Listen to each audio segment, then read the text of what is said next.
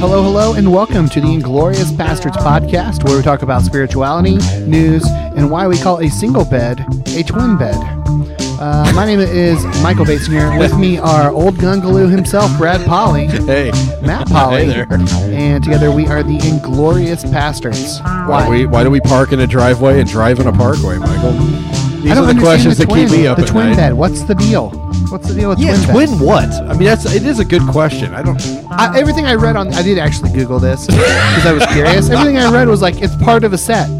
I don't have a fucking second twin bed. Where the fuck is it? I wonder if they did back in the 50s when, like, you know, Before people had sex. Christian couples wouldn't sleep in the same bed because of Jesus. Well, the fucking Brady Bunch wouldn't sleep in the same bed. How fucking weird. What a dumb, prudish culture we live in. Does Michael need a cigarette? Thanks, T.O. We don't have any announcements. We're back, bitches. We're gone for a week, and now we're back. I'm excited.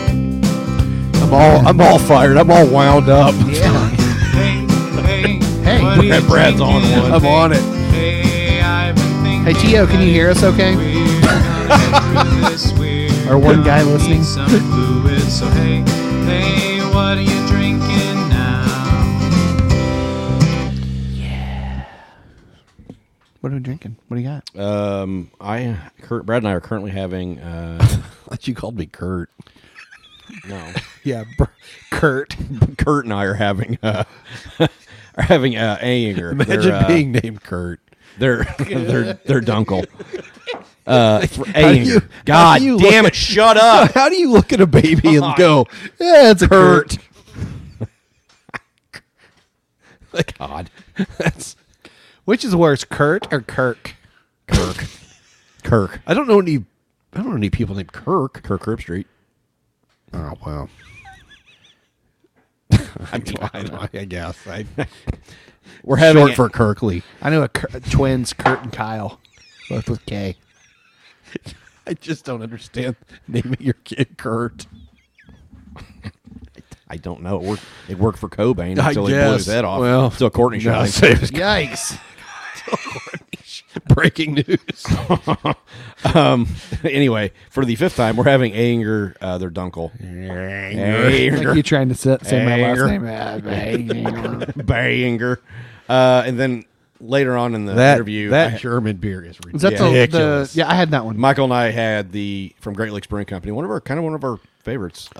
Their lemon Hefe Weizen, which is really fun. Oh, it is really delicious. delicious. Yeah, I it don't was even good. know what I had. You had the I finished gin it. barrel. Oh, where'd the can go? Did you put it in the kitchen? I don't- Throw it away. Yeah, probably. Probably. Yeah. Shit. Was it citrus? Citrus.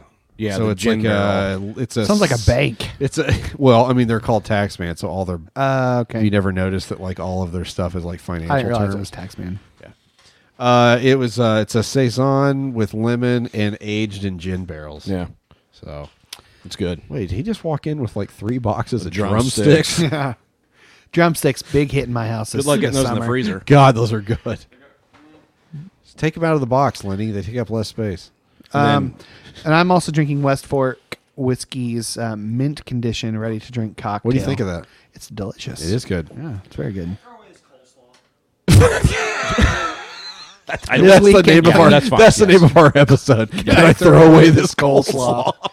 This weekend, cleaning out the freezer segment. Why do you have coleslaw in Yeah, why do you have coleslaw in the the freezer? freezer? You've met my wife, right? In bags, She's going to eat it later as ice. frozen in bags. I like my coleslaw extra crisp. I just like to break off a hunk with a sledgehammer and sort of gnaw on it for a couple hours. God, yeah, throw that away. Good Lord. Huh? Oh, what is What? that? That is not right. Coleslaw. That's coleslaw? not- What the hell's on top of No. That's coleslaw flavored ice cream. God, get that out of here. Dude. Jeez. Yeah. it? God. When Beth listens to this later, she's going to go, Where's my fucking coleslaw? Oh, man. Hey, and this round is on Tammy Barnes, Hey. a.k.a. I've recently been calling her Tamara, so I don't know why. What? Just feels like the long form of her name. I mean, for some people, I Tamara? think it is, but Tammy is an only child, born in Manassas, Virginia, and raised by her mother. Is that where Bull Run is? Manassas. There was a Two Civil ba- War battle two in of them. Manassas. A couple, yeah. First and second Battle of Bull Run. She was raised Was by Bull her. Run in Manassas? I think so. I thought Manassas was Manassas. I don't know. Was there Battle of Manassas? Yeah, I'm pretty I sure thought it's Bull so. Run. Okay, well, whatever. Yeah. She was raised by her mother, her grandmother, The and South her. will rise again. No, stop! Fuck you! Keep your mouth shut. Time out. I'm gonna mute your mic. God damn it! Her mother, her grandmother, and her great grandmother. At 22, she Yeah, so it joined. was at Manassas. Go ahead. Can we quit talking about Manassas? God damn it! At 22, Says the guy who played a two-minute Beach Boys song in the future. This Here. is for the fans. Jesus This Christ. is for the fans. About fucking going bald or some shit. Spoiler alert. At 22, she joined the Army and never looked back. She was a combat medic, an X-ray tech. How the fuck did I not know that? I didn't don't know know. that either. She Wow. definitely feels like a combat medic. I could see that. Okay. I don't know. Just she feels Just like carries she around feels buckets tough. of morphine She or feels what? tough but nurturing. I think that's Okay. Yeah. Combat medic. That's like the best of both worlds. I don't know. Miley Cyrus. Unless you're the one being worked on. Well, The best of both. My God. Just Oh man, the scene in Saving Private Ryan when the medic gets shot and no, that is can't just, watch it. God, I can't watch he's that. like I can't- crying for his mom. I Like can't that watch is that the one. worst. I can't watch that one. I can't watch where the guy gets stabbed really Yeah, slowly. that one's Nope. anyway, that's served her well as a snuff civilian, as a civvy. So she lives on a mountain in Tennessee with her husband, 3 boys, 4 cats, 22 chickens. I'm sorry, 3 boys, 4 dogs, 22 chickens, and a cat. See, she is a now sa- 23 chickens because of the cat. no wait. She is a Sagittarius sun and moon, a Gemini and Gemini rising. No fucking I idea don't what either. that means. She loves Jesus, but has moved on from Christianity and now prefers all things holistic and esoteric. And then also I got a little edit. She said, make that 24 chickens. I forgot about the 2 chicks I'm raising in my bathtub. So My God. if you'd like to buy us around, head on over to Fed on patreon.com/Bastards lard and whiskey. podcast. Yeah. Thanks, Tammy. We appreciate Thank it. you. We've got chickens at my house now. Hog and lard, turkeys. lard, and whiskey. That's what we raise them chickens on. Yep. Oh my God. What's the deal with flies? I fucking hate them. What are you, dude? Jerry Seinfeld? Every What's the week. deal What with about flies? airline food, Michael? It's just Jesus It's Christ. summer in Indiana, There's worse than it's ever been. No, God it isn't. Yes, Do you it's have de- trash laying around? No, You I have open don't. trash cans. I have Open- chickens. I don't think that brings flies, but goddamn. I bet their shit You don't does. think they're Well, shitty? they're, You've never they're heard farther away from. You've they're- never heard the phrase like flies to shit? Well, they're farther away from. They're everywhere. It's not just I think my that house. was in it's Sarah's fucking vows. everywhere. My God, I had probably 30 of them. I run about 2 off every hour when I'm in my car. I had And then one there's in my like car, 3 more. dude. I had one in my car the other day for Dude, like 3 fucking days. I have at least 2 in there right now. I couldn't At get them least 2. out. I don't understand how they get in, and I stand there with an open door. The other day, My favorite. I finally watched it fly out, and before I could get the goddamn thing shut, Yes. it flew right That's back happened to me in. like 3 times. Fuck flies. You guys got anything? What's the deal with losing one sock in the dryer? Where is that sock? God. Anything else? No, Yeah, I mean, it's always Republicans. It's Republicans. That, Every well, that week. just I can't. I watched the news. I tried watching the news the other morning for. You can't. I made it 30 seconds. No thanks. And they talked about the infrastructure bill, the bipartisan. Hey, Democrats, Yeah. stop working and Yeah. conceding shit to the Republicans. They're not going to vote for it anyway. No, they're not. So it was a bipartisan bill that, of course, that Biden had to gut the goddamn thing to get him to agree to it, and now no Republicans are going to vote for it because they're like, well, like how are give we us going to everything pay we for want. it? How are we going to pay for it? Yeah. Fuck you. That's the only after time a they ever- $3,000 Yeah. or a $3 trillion yeah. Tax cut for the rich last year. Fuck you. That's the only time. tax That's the cut? only time they care about. Yeah, last paying- year. Cax It's the only cut? time they Did I care say about paying tax for. cut? Cax cut. It's the only time they care about paying for stuff is when Democrats are in control. Yeah, fuck them. It's so see through, and Republicans just don't see it, and it's just They fucking see it. ridiculous. They don't care. They don't care. Yeah. And fuck the billionaire space race. I hope they Yeah. all fucking blow up in Yeah, space, well- man. I do, man. Fuck every one of them. I hope they take their money up there with them and they all just fucking explode. I said something today God. about like, I mean, Freud would. It looked like a dick. It was a literal penis he was literally- flying in. Literally launched to space on a giant dildo, and like if Freud would have had a just- field day. I mean, it wasn't even like subtle. No. It was straight out of fucking Austin Powers, man. It was missing balls. We'll say Sort it was of. definitely just shaft and mushroom cap. There was a lot of mushroom cap. There's a lot of mushroom. of cap. mushroom cap. I just can't imagine having the kind of fuck you money that you spend billions of dollars. Did you to hear- 5 minutes in space? He wasn't even in space, hardly. Millions of dollars. He just touched the tip of space. 5 minutes. Fuck you. I hope. It was Did you hear when he cloudy. came back and said, "This is all because of you people"? Yeah, no shit. You've got $200 billion of our dollars, you fucker. I haven't bought anything from Amazon in a long time.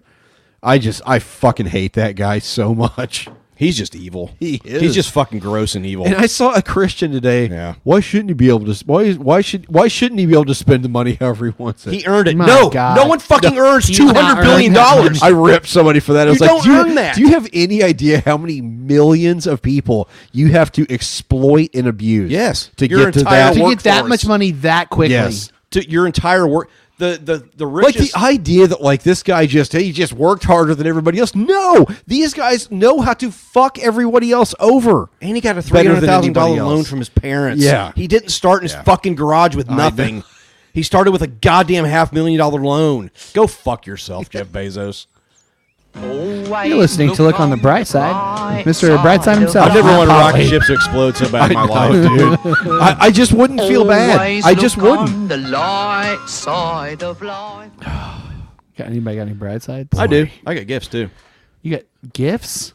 Gifts. Oh, gifts. I was like, you. He holds up moving This pictures. is an audio format. Here's some MPEGs I've been working on. So we went to New Orleans last week for vacation. We, as in you and your family. Yes, my family. And Elijah's friend, Caleb. He was there. Yes. I didn't see any pictures of him. Why was he not here tonight?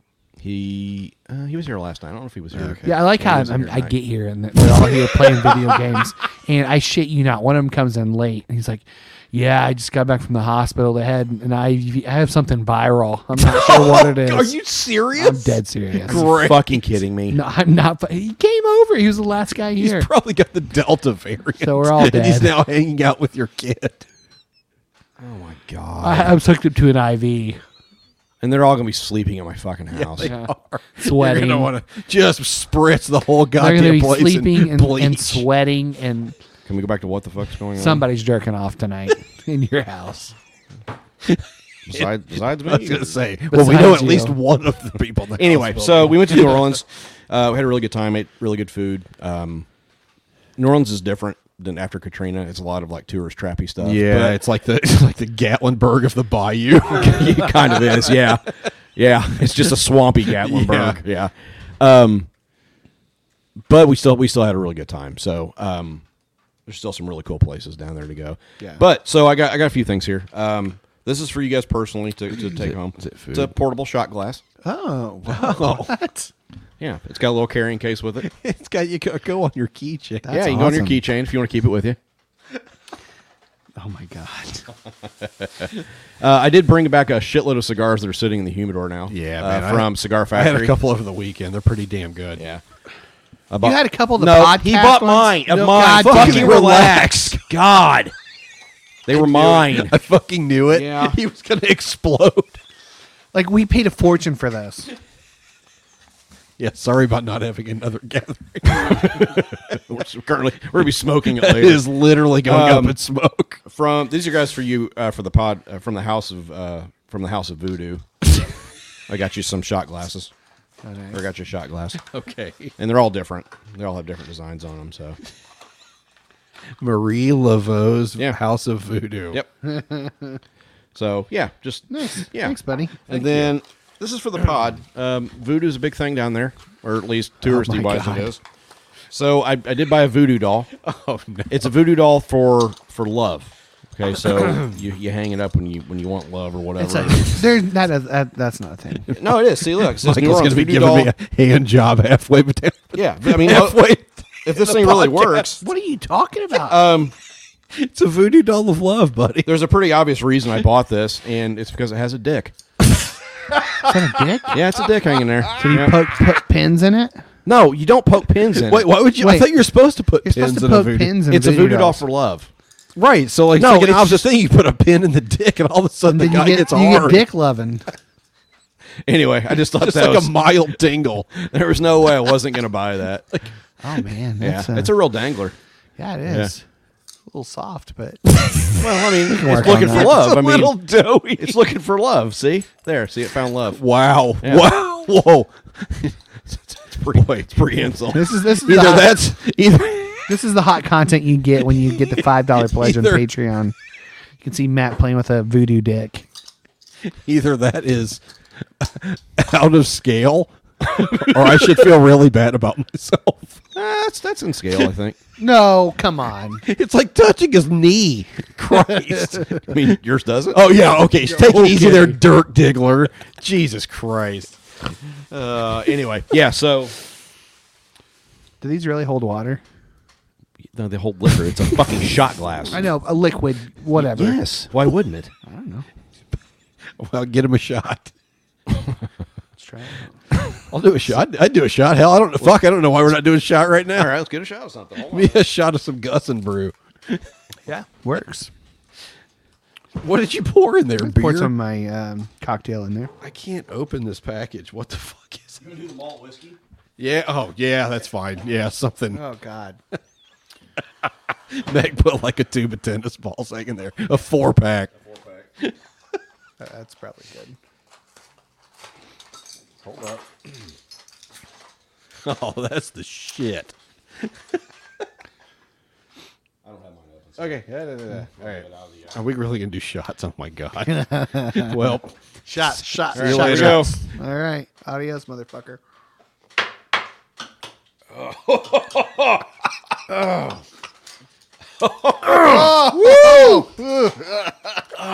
Holy God! boy, that Fuck me! that's smooth. Yeah, see, That's the an cream stuff's good. That's that unaged shit. Okay, so. now we need a shot of something better. No, we're good. that seems like a really bad plan. I don't know. I don't work tomorrow. I do. What do you want? Something better than that. All right. I need to rinse out my shot glass. Boy, I think I need to rinse out my esophagus. Oh, That jeebus. was hard. That was rough. Said Is this that the toasted beer? I feel like a $90 bottle? Jesus Christ, man. Christ, we're not made of money. I mean, Oh, there we go. A barrel proof. Yeah, this. fuck do you want then? oh my God. What is this podcast? How about that? Yeah, all right. Oh, 60%. I don't feel like drinking it. All right, all right. No, I'm done. Oh, boy. All right, well, down the hatch. What are we doing? Brightside. Oh, Would you have anything else to say about Brightside? oh no! We had a really good time. Oh man. Oh, fuck. Brad, you got a Brightside? What? Brightside? Mr. Brightside? I'm fine. No, I don't have anything special, but I'm good. I Boy. Oh, my God. I went on vacation. Yeah, so I was on vacation too. I didn't get gifts because I'm an asshole. So you can go fuck yourself, guys. So went down to Florida. Went to the beach. It's been a long time since I've been to the the non-golf side. What do you call that? The Atlantic side, The Atlantic coast? the eastern seaboard. the Atlantic coast. The Atlantic coast. It's been a long time since I've been on. We always go to the man. golf because it's nice. But apparently, something called Red Tide, and it's fucking shit up. Oh yeah, it's something called climate change and pollution. I'd rather not get involved with that. So we went to Daytona Beach. It was fun. People shit You see on the the ghost on of the Dale. No, Jesus Christ. is he still haunting us Boy. over there? Hey, raise hell and praise Dale. All right.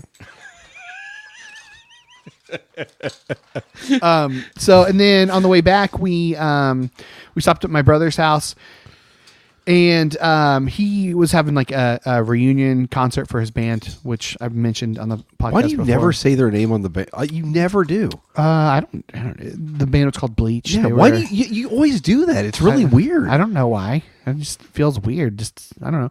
So they were called Bleach back in the day. They're still Yeah. called Bleach, I guess, Yeah. technically. So they had a reunion show, and it just worked out that we were going to be driving through there around the same time, and went to see. And my brother from Kentucky came down. My other brother who lives in Indiana came down, and his and their kids came down as well. So. It was really surreal to be back in that because a lot of my youth was going to concerts and Oh, yeah. seeing bands and being in that environment. Yeah. I've seen Bleach. And it was bizarre to like it was good in a sense because I don't have any baggage with them. Yeah. You know, in terms of going to the shows. Yeah, Like, right. But there's the Christianity aspect of it, so it's surreal to walk back into that. Right. So, but it was good. I really enjoyed it. I was glad my kids got to see their uncle play. Yeah, that's 'Cause cool. Yeah, that's cool. That's the first time, maybe the last time they'll ever get a chance to Did see they him think play. it was cool, or were they totally bored by it? They thought it was cool. Yeah, they both watched and Uncle were Davey, come on, man. Yeah, we're That's we're great. Paying man. attention. That's really cool. Yep. So it was good. I met Davey before I even met Michael. Yeah. And sat and talked to him one time at Really? a concert. Yep. Yep.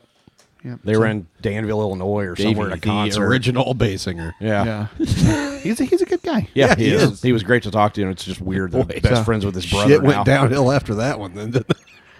What? Fuck you. Took a minute for that to land. Yeah, sorry. But it was good. It was good. He's got a daughter now too, so Yeah. that's the first time she had ever seen them. She's That's just re- she's like a little over 1 year old. That's so really cool. we Yeah, she got is some very pictures, cute. and Yeah. it's cool that she was able to. That's See your gonna dad. be a memory. Not a memory for her, but she'll have pictures of Yes, it. right. So, yeah, that's cool. And music segment. So let's go into the music segment. So here we go. There's nothing more. The three white guys, like more than two, philosophize about why they're right, Do 2 shots, they said. about the things they like. From pizza terror to ambient noise, here's raps and riffs. Boy, I'm gonna regret that Three about white 3 in the morning. boys think Yep. you should Oh, know. yeah. I'm gonna regret it at like 6 in the morning. So Have to here get up. we go. Enjoy the show. Music time in the city. I don't think my app's working. So, Matt, what do you got? Hey Matt, you got any songs? It's one of those albums I kind of stumbled upon accidentally. Pitchfork. I think it was Pitchfork. It was either Pitch. No, I don't know where I found I it. discovered them. Anyway, it may have been through Paste Magazine. They do like their most listened albums every week. So anyway, guy's name's Chet Faker. Faker. Didn't Oh, this guy's been around forever. Yeah. Faker so didn't shake her. Wait, album- that's not fucking Tom Hanks' kid, is it? no. Tom it's Hanks? Chet Hanks. Is Yeah. it Chet Faker? Is Chet Hanks. Okay, let's not. Boy, he's a real piece of shit. Is he Anyway. the one that is he, Chet is he a Hanks. piece of Chet's shit? a Yeah, real he's a piece of total shit. piece of shit. Why? McMurray's a piece of shit. What did he do? He is just gross. Like with He's the women opposite and, of Tom Hanks. Okay. Oh God, Yeah. he has to be the one that they're like, is Chet coming to Thanksgiving dinner? Yeah, I think so. Fuck. Yeah. Poor Chet. Anyway, this is not that guy. Fucking Chet. The album's called Hotel Surrender. This song's for Brad. It's called Get High. Dude, what the fuck?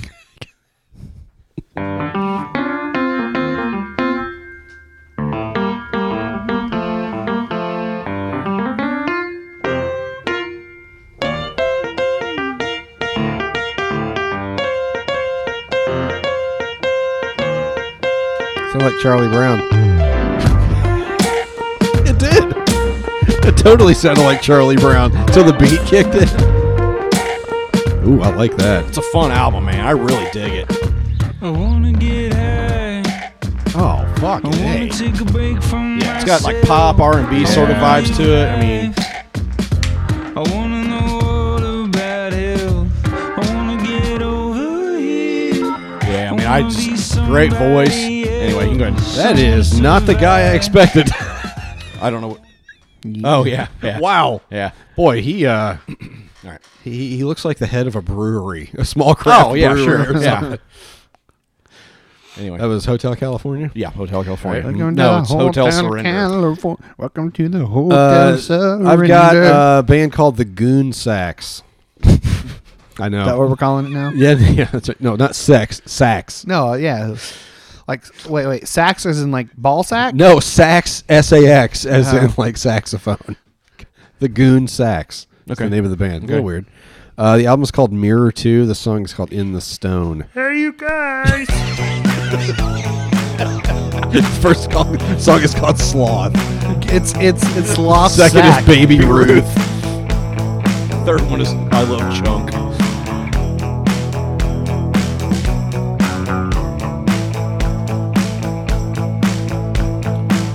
Do you think it's better not feeling Yep, I like it. any of this? I at think you all? would. There's a lot of horns in it. And Yeah. it's good. If you're so above Yeah, the horns are great. it, don't I said in the cheat album, not again. just- God, Let's fuck just you. get hiking. Through the frozen window, I see a dark shape on the street. Yep. Are you the vampire? I feel a dark heart. That's how they get to the. All right. Yep. Nice. Good stuff. Really dig it. Yeah, it's a really good album. The whole thing's good. So All right. First one is for me. Second one's for Brad and Matt. First one. Another Hobo Johnson always, song. always special. No, this song I got stuck in my head because it, and the song has nothing to do with what I mean it for. What my meaning is behind it, but I got it stuck in my head, and it's just like I can't get it out. It's called "The Truth" by the Front Bottoms. So The front I've heard of them, bottoms. yeah. You are the truth I choose to bend myself around. You are the reason I got started and the reason I It's put vagina, it down. right? You are the truth I choose to Pretty bend sure. myself around. You are the truth I choose to bend myself around. I can't get those lyrics out of my head. That is a good lyric. It is really good. Yeah, Don't it is. worry, I got you. So Yeah, I like that. Turn That's to good. save. The front, let's the go old, f- the old front, bottoms, butts. The Truth, and this is the one where it's for They're Brad. going on tour later this year with the Slits. This one's for Brad, but it's also the one where I see how long I can play before Matt makes me shut it off. So here we go. Silken hair, more silken hair fell on her face. Is this the Beach Boys? Yes. Was blowing. Silken hair, more I like it. silken hair lay I don't hate the near Beach Bill Boys. No. Fox down This is at her feet on a drive. Silken hair. And I saw she'd lost her hair. I thought I would tell. She was going when she saw going bald. her shining forehead didn't stop. She swooned to the ground. Boy, they were. So hard I blew my mind. I blew my cool. I blew myself over. Oh, oh, oh, oh, oh. This was in there hanging out with Robbie Shankar. Yeah, clearly. Were they in a drum circle? Jesus Christ, that's fucking terrible. Dude, wow. Holy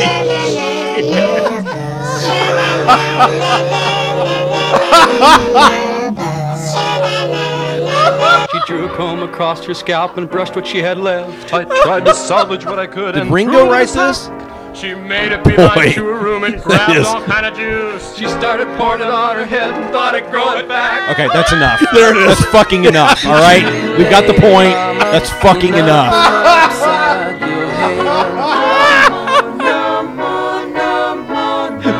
Michael! Dude, seriously. Upside your head. It's too late, mama. Ain't nothing upside your head. It's got another 17 seconds if you want to finish it out. Like I was on board in the beginning, and then it was I was just saying like in the beginning, I was like, "This isn't weird. I kind of like this." What is this? Yeah, it's weird. There's another song on the album called Vegetables. So it's about vegetables. Paul McCartney eating the carrot. Co-written by Ringo Starr. No, Paul McCartney is actually on Yeah, that the sounds song. like something he'd Eating a fucking carrot. So, Boy, once again, left with the two shittiest Beatles. Yes. all right, this is the end of music time. Brad, get on the thing. My God. All right, Brad, we're back. Go ahead. Jesus and Christ. Tell us your next song. Duran Jones and the Indications got a new album coming out They this do. Friday. I thought it was August. Maybe it's all. Anyway, they've released 3 songs and they're There's all a floater in here. freaking and it's not fantastic. from me. The album is going to be is called Private Space. It comes out, like I said, I don't know, the next Couple weeks or yeah. something. The song is called "Witch You."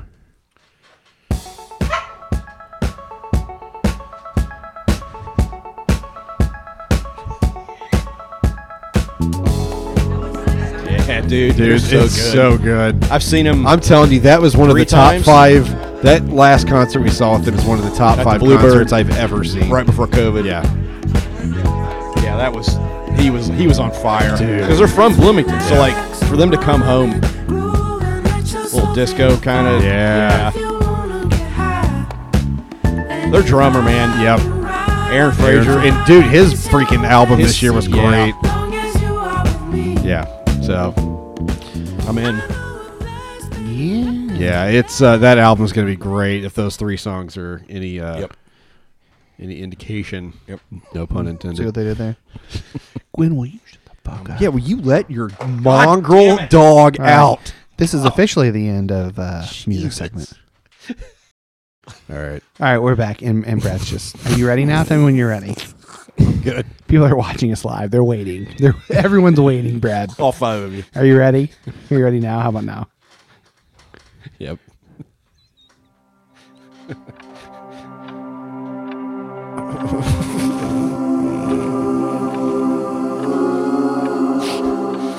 Meditating with Gary Busey.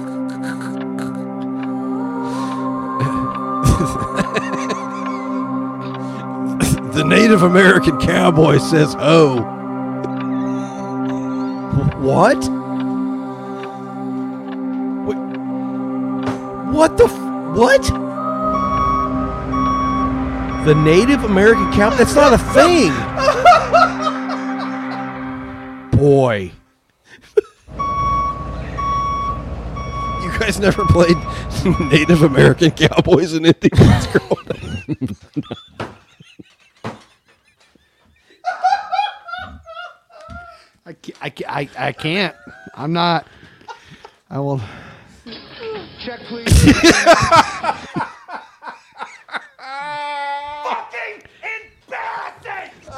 Inconceivable! Oh my God. Wish you weren't so fucking up.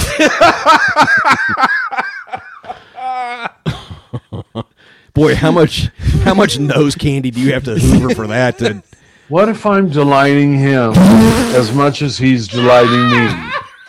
It's a new one. It's from Nancy Alana. What if I'm delighting him as much as he's delighting me? Here's another new one from Dan. I'm not that big, but I could fit inside you. It's from Chris Hansen. Boy. boy, I'm not that big, but I could fit inside you. I have no idea where he pulled that from, but it's Chris Hansen. I'm Chris Hansen. No, you're not. Yes, I? No, you're not. Yes, anyway, I all right. What's next? I don't know. Newsfeed. Are we doing? Have we done what are you drinking? Yeah. Yeah, like Sure 20 did. minutes ago, buddy. Bright side did it. newsfeed. Did it? No, we haven't done do it. Newsfeed. We didn't do fat. Newsfeed. You don't have Fat Passage, No. right? You didn't get any food from New Orleans to bring What back? the fuck you want me to Nothing? get, man? Crab Fucking anything. Like Crab McGraw. I don't know what that is. Is that Quick Draws, brother? Was it? Crab Maga is the ocean version of Krav Maga. It's how to do Krav Maga if you're in the water. Oh God damn it! Nope, wrong one. Lock up your fears, dry all your tears, refill your beers. We're headed into the newsfeed. Crab Maga. Wait, let me see if I've got. I'm waiting for one for Stephanie Rice. She doesn't have one, so it's not yet. Next week, Stephanie Rice. Spoiler alert. Drug dealers marketing ethically sourced cocaine. Oh, okay. You know, I mean, good on them. Schneef. Yeah, Ethically some sourced schneef. Yep, ethical schneef. Yeah. What does cocaine do to you? I don't Some really. I'm dust. not It's an super upper. knowledgeable. It's an upper. Does it Yeah. like do permanent damage? Well, I'm guessing if you do enough of it, it sure does. Well, it's not good for your heart. Yeah, I don't think it's Okay. probably good. Among for other things. So I mean, how ethical can it be? Pretty sure it eats a hole in your face too, doesn't it? Or is that No, just that's meth. Oh, okay. Yeah, that's the Martinsville cocaine. Yeah. As they're walking down the street, look like they're doing the robot. Pretty sure I saw some of those dudes in New Orleans. One guy, I'm pretty sure, barked at me as he walked past. Well, I mean, Amoret, we need Cajun food. send something. Yeah, there are something. foods that travel. Yes, I bought please. beignet mix. We'll that's- reimburse I don't you. give a shit about that. I want. Are you going to make a goddamn beignet, or is that going to sit in your cabinet for 12 years? it's gonna sit. Oh no, we'll make him next like my weekend I'm off or something. Save me one. Yeah, I'll do that. Yeah, it's probably not gonna be great after like 3 or 4 days. I ate two of those I- motherfuckers that like all like together. Yeah, I had don't some, do that. Some Popeyes beignets on my vacation. It's delicious. What? The Popeyes has beignets? Yeah, little with They the Hershey's do? chocolate in it. Oh my god, it's so good. Really? Yep. Huh. Well, it's a I'm Louisiana. on Weight Watchers, man. I can't. Anyway, Brett's looking to ease her conscience over this. Yeah, I'm guessing people that do cocaine aren't looking to ease their conscience. But Cocaine's gonna kill Pretty my sure honey. the conscience is the first thing to go when you're on Tell it cocaine. to me. Brett's looking to ease their Tell it to conscience me. over their involvement in bloody drug wars overseas are now being targeted by cynical dealers selling what they claim is ethically sourced cocaine. Users have revealed a high demand for the so-called woke coke at posh dinner parties across the UK. Woke. Yeah. Coke. He revealed, dude, somebody went to journalism school to write this line. He revealed that users are paying through the nose for the gimmick. Ah, cheers to that. $435 a gram. Bazinga! At $435 a gram, I call it the woke coke con, he said. Woke Coke Con. And how much? $435 a gram. Upcharge. Jesus. Upcharge for that bitch, I man. wonder You want the, what's the MSRP on woke coke? My God. Yeah. Yeah. Cocaine trade. How does anybody afford that? I don't know, man. well, There's a reason a lot of druggies steal shit and steal money and shit. That's why I watch mean, ethical Well, porn. I mean, cocaine is a rich person's drug. I mean, that's like, Well, this is like it's what the- yuppies did in the 80s. This it's what is they the do. higher It's what end, they do higher in Carmel and Yeah. Westfield. Yeah. Can guarantee it. Yep. A lot of cocaine up there. I'd be willing to bet. Yep. From the Christian Hoover Post. and Schneef off of a granite countertop. where news doesn't exist. Wait, what was The it? Christian Post. Pastor begs God for mercy as COVID-19 sweeps megachurch. Oh, yeah. Lord, we didn't want to be in the news. Lord, we're assholes. God, fuck them. I just I'll give you two guesses where this church is located. Tio says got to artisanal nose be candy. Texas. Texas. Yeah. Pastor Bruce Wesley of the multi-campus Clear Creek Community Church in Who thinks they're Texas. Kent Stop doing Bruce. multi-campus churches too. Yeah, like seriously. Just fucking stop. Is your ego that Yeah, big? it's that big. if you have multi-campus, you church, can't even hold your ego onto one campus. Yeah. Yeah, my ego won't fit in this one building. I need 2 buildings. Which recently made headlines as some 125 youth and adults got infected with what the officials suspect is the Delta variant after attending a church-sponsored student ministry camp. Publicly prayed for God's quote-unquote mercy as his church was forced to shutter for a second week. And God went, you could have gotten the vaccine. So he prayed for healing and all that shit. We pray for complete recovery so that people don't have any lingering effects, blah, blah, blah. I do not share how many more people are now infected with the virus, but the church revealed in a statement that the congregation is facing a second wave of infections among the families. Yeah, no shit. Of the infected campers, the number of people at camp who became ill has increased since my first communication. In some cases, entire families are sick. Jesus Christ. Yep. Woo. They're canceling services Sunday, July 11th, and Wednesday, July 14th at all campuses. In addition, there will be no Revive and Restore Forum on July 11th. Oh, damn it. Oh, we can't revive ourselves. Karen Butternut and the Saviors won't be able to play the revival. Yeah. Apparently, the Delta variant spreads more among younger yeah. populations. Yep. Yeah. Anyway, so That's what Yeah. one of the greatest minds of our time once said. Taylor Swift, by the way.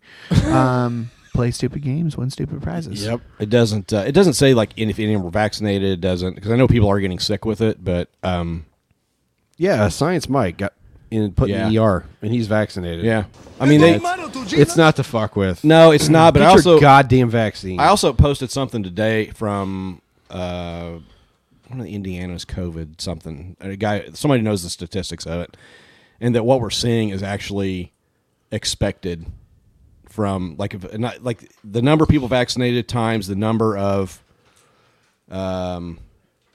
times the number of people who aren't vaccinated, like the percentage of people who aren't vaccinated, and it equals out to like with what Indiana's got like 2.8 million vaccinated, it equals out to like 14,000 people would theoretically be infected with the variant, and that's what is expected from what vaccines do. Huh. I mean, if you get the flu vaccine, you can still get the flu. Of course, Like, that's the thing. Of course. It's Well, just- that's why, and that's when people are like, "Well, what's the point in getting no. stuck then?" Like, The point is the vaccine. The vaccine knows what to do when you get infected. yeah, and also the more people that don't get vaccinated, the more this thing mutates. Yeah. and gets Yeah, worse get a and fucking worse. shot, guys. That was my I mean, what the fuck seriously, is going on. fuck off. Get a Oh shot. yeah, Sean Hannity's on board after he's spent the last fucking year or more, year and a half, like talking about how this is overblown and the government's overreach with vaccines. Now all of a sudden he's pro-vaccine. Eat a dick, Yeah. motherfucker. It's because all their advertisers got on. We're like, okay, it's time to stop this Yeah. shit. People People thing's are not dying. It's going to start hurting businesses again. 99.5% of COVID hospitalizations and Deaths deaths, are the right now unvaccinated. are unvaccinated. Would That's you just- say that that's just fucking math, The man. I mean- anti-vaxxers got what they deserve? Yeah. Yeah. I mean, and what, Unfortunately, people are going I to was get going what to say, they here's what are gonna sucks. get what they don't deserve. Yes, Yeah. there's going to be people that have compromised immune systems that can't get the vaccine that are going to get fucked by this, Yep. by these idiots that won't get it. Just get it. Yeah. Stop it. Get it. Government's going to put a tracker chip in me. You're The holding one in government- your hand, you dumbass. Yeah, he tweets from his phone that has his God. fingerprint and his face ID and Fuck, everything. can we go else. back to what the fuck? Yeah. All right, Brad, I'm done. What do you got? New Zealand mom has reportedly New Zealand named mom. New Zealand mom. has reportedly named her 3 children Metallica, Slayer, and Pantera. Oh, Nice. Stop. No, come on. Little Slayer. What's up, little Slayer? Boy, I bet he'll do well in school. Damn it, Pantera! This beer is warm! Damn it, Pantera, this beer is warm. Give me another one. Why do you have Yeah. He was That's like, one of my "You treat favorite- your stepmother with respect, Pantera, or you'll be sleeping in the street." Yeah. He's like, "Damn it, Pantera! I told you to get out there and mow that lawn." Oh, what's this? Is that a tear, Pantera? Oh, is Daddy's little girl upset? I'm gonna kick your ass in the next Tuesday. Now get out of here and quit acting like a damn little girl. God, I love that show so much. Yeah. That is one of my all-time favorite lines. Damn it, Pantera! This beer is warm. Otis Orungus would want it that way. So, the news was shared by Kiwi filmmaker David Ferrier in he's wonderful with horses. You beat me to it. Shit.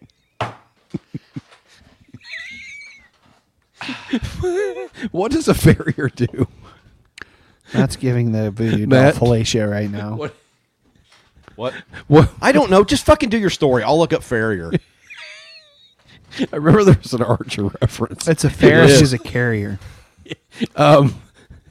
Anyway, he in his newsletter he also elaborated in a Twitter thread noting that the unidentified woman told him it's not easy raising 3 of the heaviest bands.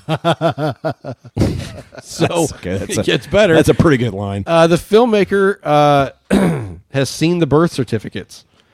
The child named Metallica apparently bears the middle name and Justice for All. See, don't fucking do this to your kids, man. This isn't like this makes a great news story. Those kids is my son Metallica the Black Album. I mean, this kid's got to live with this fucking name forever now, or at least I until he's know. 18 and can change it. I mean, fucking just stop. being named Metallica is weird enough, but like, what's your middle name? and Justice for all. God damn it, man. And justice for all. I mean, at least like if it was like Metallica Justice, you could go by Justice or something, and that's like vaguely normal. So there's Christ. New Zealand Registrar General Jeff Montgomery, old Jeffy Mons, said, General Jeff. He said there's no restrictions on naming babies after bands or albums as long as the word used is not generally considered to be offensive or does not resemble an official rank or title. Some Metallica fans would argue that it's offensive to name your kid Metallica after How they long put before out Lars Load and Reload. You can't name your kid Doctor. Yeah, you know fucking Lars. How long that before money Lars grabbing fuck. Yeah. Napster, we're going to sue you into the motherfucking Hey, ground. Lars, learn how to keep time. You dumb Lars, I fuck. know you can't hear this, but fuck off. What? Learn how to keep time. You goddamn fucking drag. What are we doing here? I don't know. All right, you got any more, Brad? A farrier, somebody that shoes horses. That's right. Yeah. Trims and shoes horses' hooves. Do you want to get shod? Serial pooper banned from defecating, urinating in open spaces after numerous convictions in British town. Is this the guy who's the runner? No, this is a woman. Open spaces. I go Bro. poop in open spaces. Looks like she walked off the set of Mad Max. It kind of does. Like yesterday. Wow. Walked off the set of Mad Max. We're living in the future, man. A British serial pooper has been officially banned. Here's okay, let me read this sentence and then we'll talk about it. Has been officially banned from defecating and urinating in any open space in her town for more than 2 decades of criminal behavior. Is everyone banned? Exactly. Why wouldn't That was my everyone be first banned from question. that? Like, what? Like, oh, sorry, you can't shit in public anymore? No, what the just her. fuck? Anyone else can. I hope they That do it. is the I hope they weirdest do it wording. in her yard. I hope they That shit in is her the yard. weirdest wording I've ever heard. What? I don't know. Officially banned. Amanda Lee, 50. 50. Speaking of cereal pooper, what cereal best looks like a turd? What the fuck are we doing, man? Cocoa Puffs? Probably, yeah, I was going to say Cocoa Puffs. They look like kind of rabbit turds or something. Yeah. What do you got? I don't have anything. Cocoa Puffs with a little bit of corn pops mixed in. Oh. But you have to chew the Cocoa Puffs Oh, up yeah. first, and Oh, then yeah. put the corn puffs in them. Yeah. Cereal pooper. There's no reality. What? I didn't have any. I forget. I don't ever have any corn. Are Trix brown? No. What's the one with the like? Are the weird- Trix brown? Michael, what kind of There's like a joyless chocolate- world did you grow up Are you colorblind for real? Wait. Oh, no, I'm not thinking of Trix. Trix. What's the other one? Is it Cocoa Puffs that has like the weird? I think it's like a bird or something.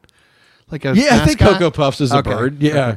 Cuckoo for Cocoa Old Puffs. That's what I was Dennis, thinking old of. Dennis Chocolate or whatever his name is. It's not Dennis Chocolate. I'm like 90% sure it's not that. Pretty sure it's not. Yeah, old Denny Chocks. God, are you done? Got some Denny Chocks Crocs. Are you done with the Bad Max pooper? Oh, man. I know. You're dry. Go get some water. Drink your beer or something. Michael, what do you got? Hold on. Hold on, Brad's breaking news. She's been breaking the law since at least 1996, with 15 convictions for antisocial behavior, harassment, public order You can be violations, convicted So what for did they finally get, like, antisocial? and abusing the country's 999 emergency phone number. It took him 15 years to get around to this? Like, I feel like after the first, like, public shitting, you'd be They've like, been okay, busy. you need to stop. I've had bigger things to fry. Boy, Bigger fish to she fry. looks like one of the mutants on Weird Science. She does. Oh, my God, she does. You're right. Yes. Wait, are we talking about Weird Science the movie or the TV The show? movie. TV show is lit, man. I love that fucking show. That guy grew Boy, up she to does. marry Jenny McCarthy, I think. Oh, wait, Everyone's- who hasn't married Jenny McCarthy at this point? Pamela Anderson. Yeah, you can blame the non-vaccination shit on her too. Yeah, And Jenny fucking McCarthy. Oprah for giving her a platform. Yeah, seriously. God damn Oprah, it. Come on. Fuck. Did you have anything else to say? Here's another weird sentence. She's officially been banned from defecating and urinating in any open space in her town until from July 12th, 2021. That's the wording. Again, why did it take him 15 years to ban her from shitting in public? I don't. What country is this again? England. So in England, you can just have a shit corner in your house? It's my slot It's my basket. slot basket. Yeah. Out on the side. I So don't is it understand just that an wording. abuse of power? That wording essentially sounds like Or we're okay with you we're doing fine it, with it, just not her. but you've done it too many times. The way that you've gone about pooping in people's yards. You've reached your quota. Yeah. I just It's time don't. out. You just need to take a breath, bud. Sit this one out. Sit this year So out. this is on MSN.com, and I On the scrolled toilet, preferably. I scroll to the bottom, and there's a Microsoft News poll on this story. What's the poll? Does your neighborhood or area have a notorious, quote, serial pooper like the one featured in this story? Yes, maybe, I'm not sure. No, I don't think so. Other/no opinion. I can't believe they get How can fun. you I have can't no believe opinion? advertisers fund this shit. God damn, man. That's a scientific poll. Some by the poor way. fucking intern had to do that shit for no money. Does your neighborhood have a notorious serial pooper? And no, before anybody says anything, it's not me. Somebody sit. God. Sit. I shit in my own house. You did that to yourself. Yeah. Well, but it was going to happen. There's an intern I'll somewhere. get tagged in 4 poop posts in the pub tomorrow. There's an intern somewhere at like 11 o'clock at night. They got a text saying, "Hey, we need you to add something to this article." Yeah, you're right. And he's sitting in bed. An IT guy making 40 a year. Yeah, sitting in bed. He's like, "Oh, God damn it! Do you have a serial pooper in your house?" Fucking Unabomber. The Ted Kaczynski of shit. Oh, God. All right, Michael, what do you got? All right, product update. Van Leeuwen's Kraft mac and cheese ice cream. Yeah, it's gross. Don't. Fucking don't. Apparently, it's really good. No, it's fucking not. It's not. They're saying it's very good. Prove This is from Eater.com. Oh, yeah, hard-hitting journalism from Eater. Are you serious? Eater.com. Amy McCarthy spent a lot of time on this Eater? article. Eater. She had to get it out exactly at Eater. 9:00 a.m. Eather.com. Eater. Eater. E-E-E-A-T. E-A-T-E-R. Yeah. Eater.com. I know how to spell Eater, Michael. You said eat her. That's what it sounds like, Michael. That's the joke. Oh, could you tell it again? Fucking hell, man. Anyway, cheese flavored ice cream. Apparently, it's delicious. Yeah, I find that really hard to believe. Yeah, I mean, Is it delicious or is Amy it McCarthy not? is No, hold high on it. Is it delicious or is it not as bad as I thought it would be? Because well, those two things are not the same thing. I think savory ice cream is becoming a thing. I've had some savory ice creams. I'm fine with them. I don't want Salty sweet ice cream. But that would just be, I don't know. I mean, I guess if somebody sends it, we'll try it. Yeah. Somebody can find a way to send some. On some dry ice. We'll try it on the pod. Because I've never seen that brand around here, so. All right. There is a menu shortage of shortage of ingredients at Taco Bell that it's affected their menu. They So- don't do anything anymore. They can't do anything. fucking hate Taco Bell. No, they did this to themselves. Said, sorry, we can't feed your current crave due to national ingredient neither can shortage. Starbucks. Spoiler alert. Nobody My can deliver God. anything. I'm sorry, we're out of that. We're out of that. Oh, dude, I was in the store today, know. and somebody ordered 4 drinks. It's and crazy. could not get any of those 4 drinks. It's crazy. I'm so sorry. So they just drove off after their 4th drink that they had that they wanted. They couldn't fucking get it, so they drove off. Anyway, Taco Bell can't get anything. Can't get what you crave. What are they out This of? is from Jenna. For anyone craving Taco Bell tonight, I'll save you the drive. They don't have chicken or beef. I just ate fucking cheese and beans? I just ate black beans in a hard shell. Was not worth it. Do not recommend. How are you out of in a hard both? One bite, and that just all the beans are gone. Yep. Oh. I Yep. need it right now, though. I bet if you put where's Lenny? Well, Is Lenny back yet? He is Jim Brewer. You'd eat We anything send- at this point. Send him to Taco Bell. It's closed. No. Oh, that's right. Is The new one. No, it looks opened like it's today. open. The new one opened today. I drove to, dude, that thing must be made out of cardboard. Jesus Christ. Nobody light a match in that store. It came up, it like rose from the ground. About 2 like a weeks. bug. Yeah. Dude, I have no idea. I feel like they were just. So the new McDonald's they're putting right across. Oh, it's already framed out. I know. Jesus I was Christ. doing the drywall at the McDonald's up there. I gotta wake my ass up at 5:30. Yeah, I gotta drag up to Vasculitas. Oh man. Nevada woman breaks into a dentist office and pulls 13 teeth from a patient. What? How does this happen? What the fuck were they doing while the patient was She in the room? She broke into a dentist's way. office, stole money, pulled 13 teeth from an unconscious patient on 2 separate occasions. Holy shit. She is not a dentist, by the way. Is it staffed by one person in a I gym? mean, how does that happen? So I guess she worked there formerly. She stole $22,861 in cash and checks. How is she not in jail? Well, she's in jail now. The tooth extraction occurred on a different date than the break-in. She admitted to using anesthetic in the office as well. Where the fuck was everybody? I have no Dentist idea. offices aren't that big generally. Like, No. do you think you'd notice somebody coming in and yanking out teeth? 2 counts of burglary, 1 count of Stealing grand larceny, a conspiracy to commit burglary, and perform surgery on another without a medical license.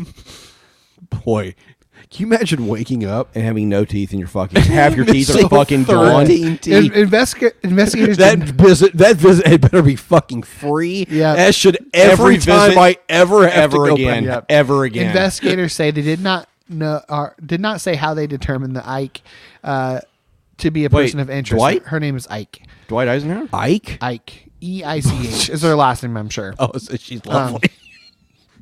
Lovely this time of year.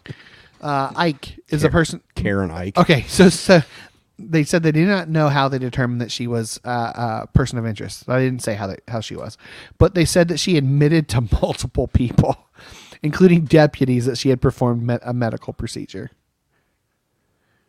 That's fucking terrible. It's one of those things. I don't know how that I can't get my mind around how that happens. How does it happen? She allegedly Nah. performed the extractions on her own time as well. So I Well, don't who know. else's time was she fucking on? Like, it wasn't like she left her lunch hour at fucking Hardee's or whatever. Yeah, Oh, she might have. she might have. You don't know. Have you been to Hardee's lately? That's good. I like Hardee's. No, I haven't. What the heck? They took away the apple biscuits in the morning. Cinnamon apple biscuits. What the fuck? They got cinnamon rolls. Cinnamon rolls are fine, but remember those delicious biscuits? No. You didn't have the biscuits at I don't Hardee's? think I've lunch. ever I've had never had- Hardee's breakfast ever. Oh man, Their burgers are fine. yeah, they're better than average.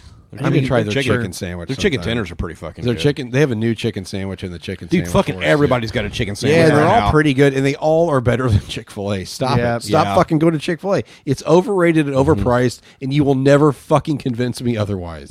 It's good. It's LGBT hate chicken. Yeah, I mean, fuck that too. Like, anyway.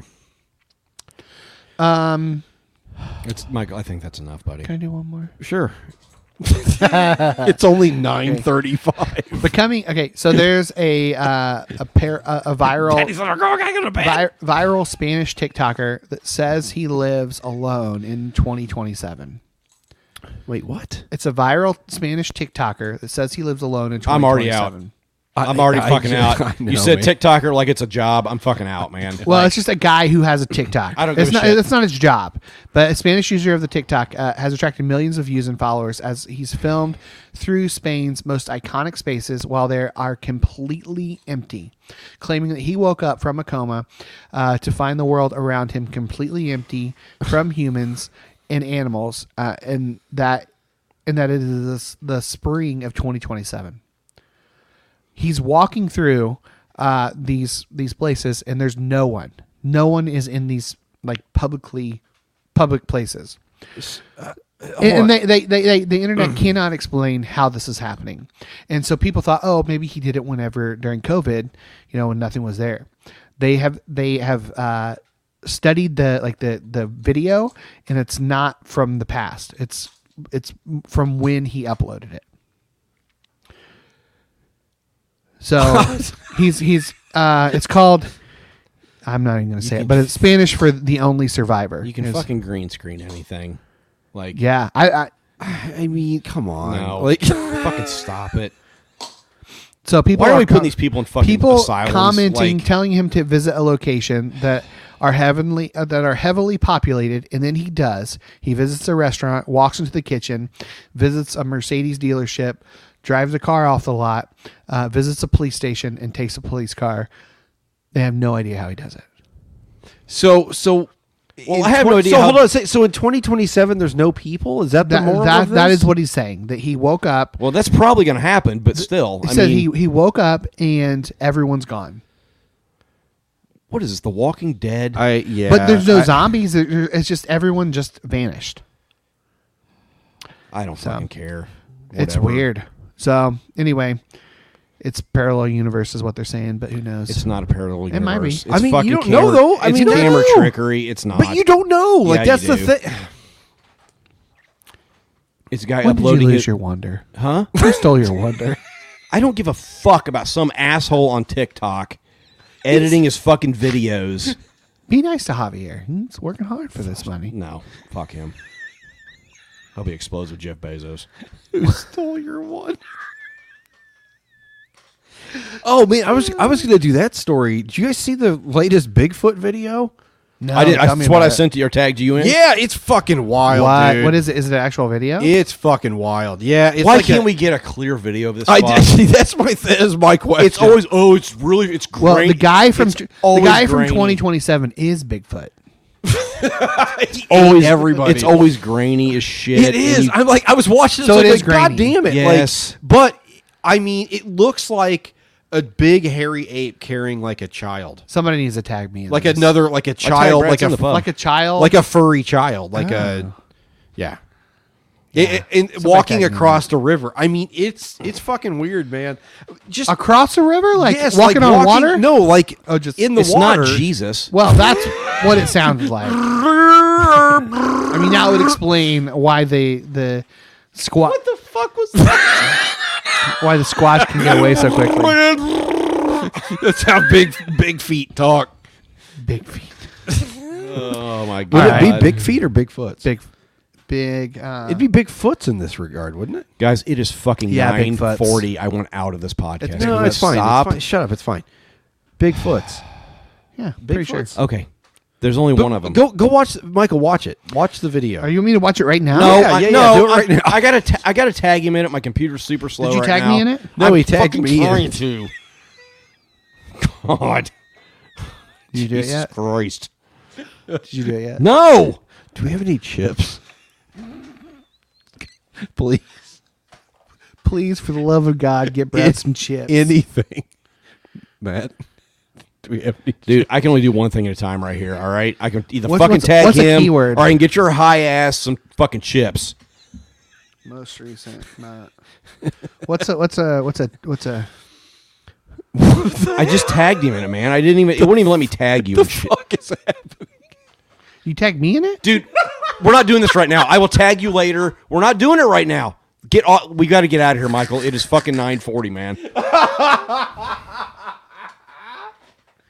Okay. All right. I'll watch it later. Anyway, let me know what you think. It's fucking weird, man. All right. You just let yourself go. Let the ego go, man. And just fucking believe in this shit. Don't. It's don't. fine. Just let it go. Fucking don't. It's an ego thing to be the guy that's like, oh, I can't fucking like. It's an ego There's thing. no way this is real. Blah. Just let yourself go. God damn, man. Seriously. You don't have to be. It's toxic masculine bullshit. It's not. It's none of those fucking It things. is. Just- you're just saying. You're just blowing shit out of your own ass. Just It let is none of those Just things. let yourself go. Embrace your inner child and just go. Bigfoot's real. Why not? Why not? I can more believe in Bigfoot than fucking Javier thinking he lives 10 years in the future. That's more realistic, though. I mean, Multiverse is real. you believe in the multiverse, right? I'm just saying, don't you? You don't think there could be multiple universes there stacked can. on top of one another? Sure. I'm in one right now. The one I don't want to be in. There it is. Yeah. I pulled it up. I fucking tagged you. It's just I'm the watching ego. it. Hi, I man. already You gotta found let it. it go. It's got nothing to fucking do with ego, you dumb shit. All right, let me see. He's watching it. Okay. Dude, this is fantastic podcasting. Oh yeah, that's Bigfoot. Michael looks like he's watching the. It looks like Michael looks like he's watching the fucking Zapruder film. It looks like a fucking furry dude. It looks like a guy wearing a fucking costume. But how do you know? It fucking looks like it. How? But you don't know. Stop it. Just stop this shit.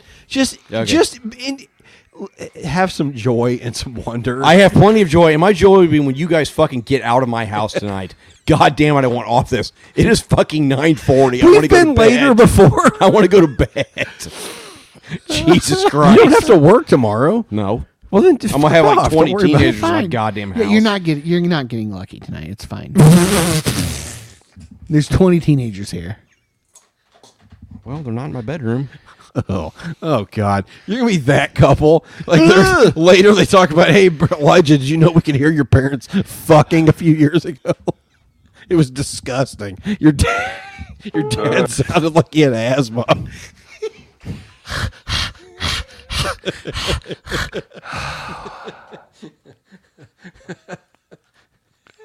Further up and further up and further in. Yeah. Your mum shot comes straight across the room and killed Yeah. my Siamese fighting fish. Threw off the pH levels in my aquarium. All right. Well, I'm getting ready to talk about Derek Webb. Derek Webb's coming on our podcast for reasons we can't understand. For like the 5th time, man. Yeah, who knows? God why. damn. Is that the most? Is that? I know he and Hillary. No, were I really think, I think close. Brandon. Oh, that's true. Yeah. Brandon probably is. Brandon is by far, but yeah. Of all like our non-friend, like non-local, yeah. Derek is at the top, yeah. Yeah, It's so gotta be he and Hillary. Yeah, it is. he's here to talk about the Jesus Hypothesis, a project he's working on. Patreon.com/Derek Webb. We're going to talk about it. It's his next album. Always a great conversation, man. It's fun. It's a good time. They're So. literally some of my favorite interviews that we've ever done Derek. are his episodes because he just it's easy. It's easy. It's easy. Yep. It's an easy. It's an like easy just interview sitting there. for us. It's just sitting around with a friend is what it feels like. Yeah. You know? So here is our conversation with Derek Webb. Derek Webb, how's it going, man? It's going great. We're live with Derek Webb. It's good to see you guys. It's good to see you too, man. It's been a while. I don't even remember when was Targets? The last, was Targets Yeah. the last time? Yeah, You guys were so good to talk to me about Targets. That poor little quiet little record that came out. Yeah. Are you being sarcastic? Was it? Well, no, it was obviously a very loud record, but no, I'm not. It's so funny how like every other record or so people seem to have time for and will listen to and pay attention and have something to say about. And then you'll do all these things you did the same way, and then nobody seems to know it happened. And I feel like Targets is going to be one of the. It was like an important record for me. They're all. I important loved for it. me, Yeah. but I felt like a literally sleeper. just I sold the car that I had that album in, and literally took it out. Like this is the first time I'd actually taken it out of my car because I was selling the car, and I'm like, I can't Well, lose that's this. kind of you. Yeah. I don't know. It just felt like a little bit of a sleeper. But probably though, it's because the thing came out.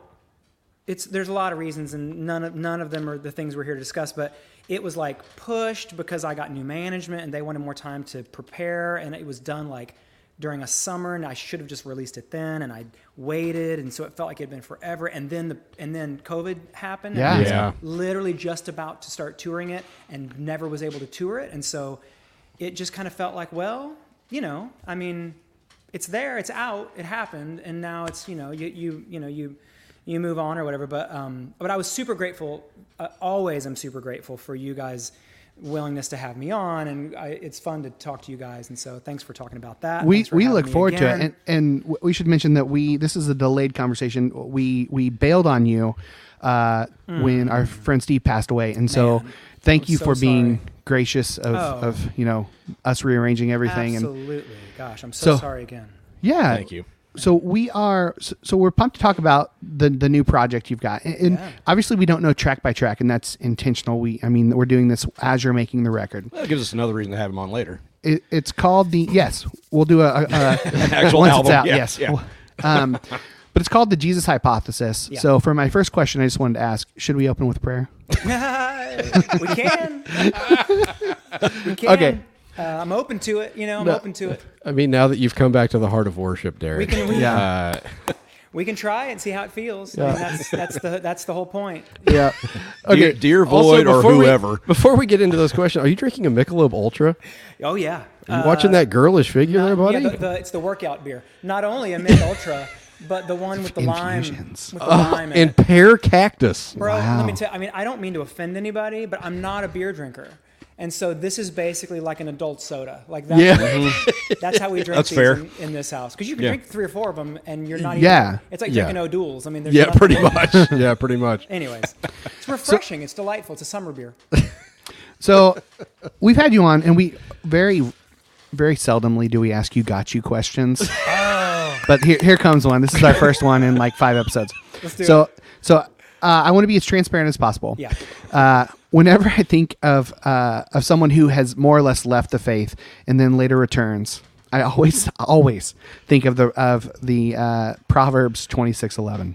Oh. And it's as a dog returns to its vomit, so fools repeat their folly.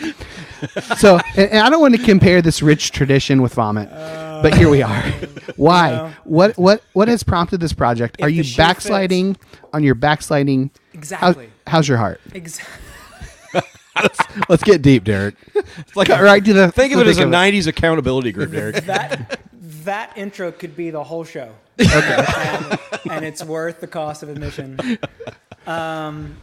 Yeah. Well, I mean, if the shoe fits, as they say. Yeah. And I like a good metaphor. But no, I think what it is for me is, so I spent 30 something years in the church and studying evangelical Christianity and practicing that and caring a lot about it and surrounded by it and arguably a professional, it was like part of my vocation or whatever. I was like a professional Christian for many years apparently. And it's like you don't just stop caring about a thing.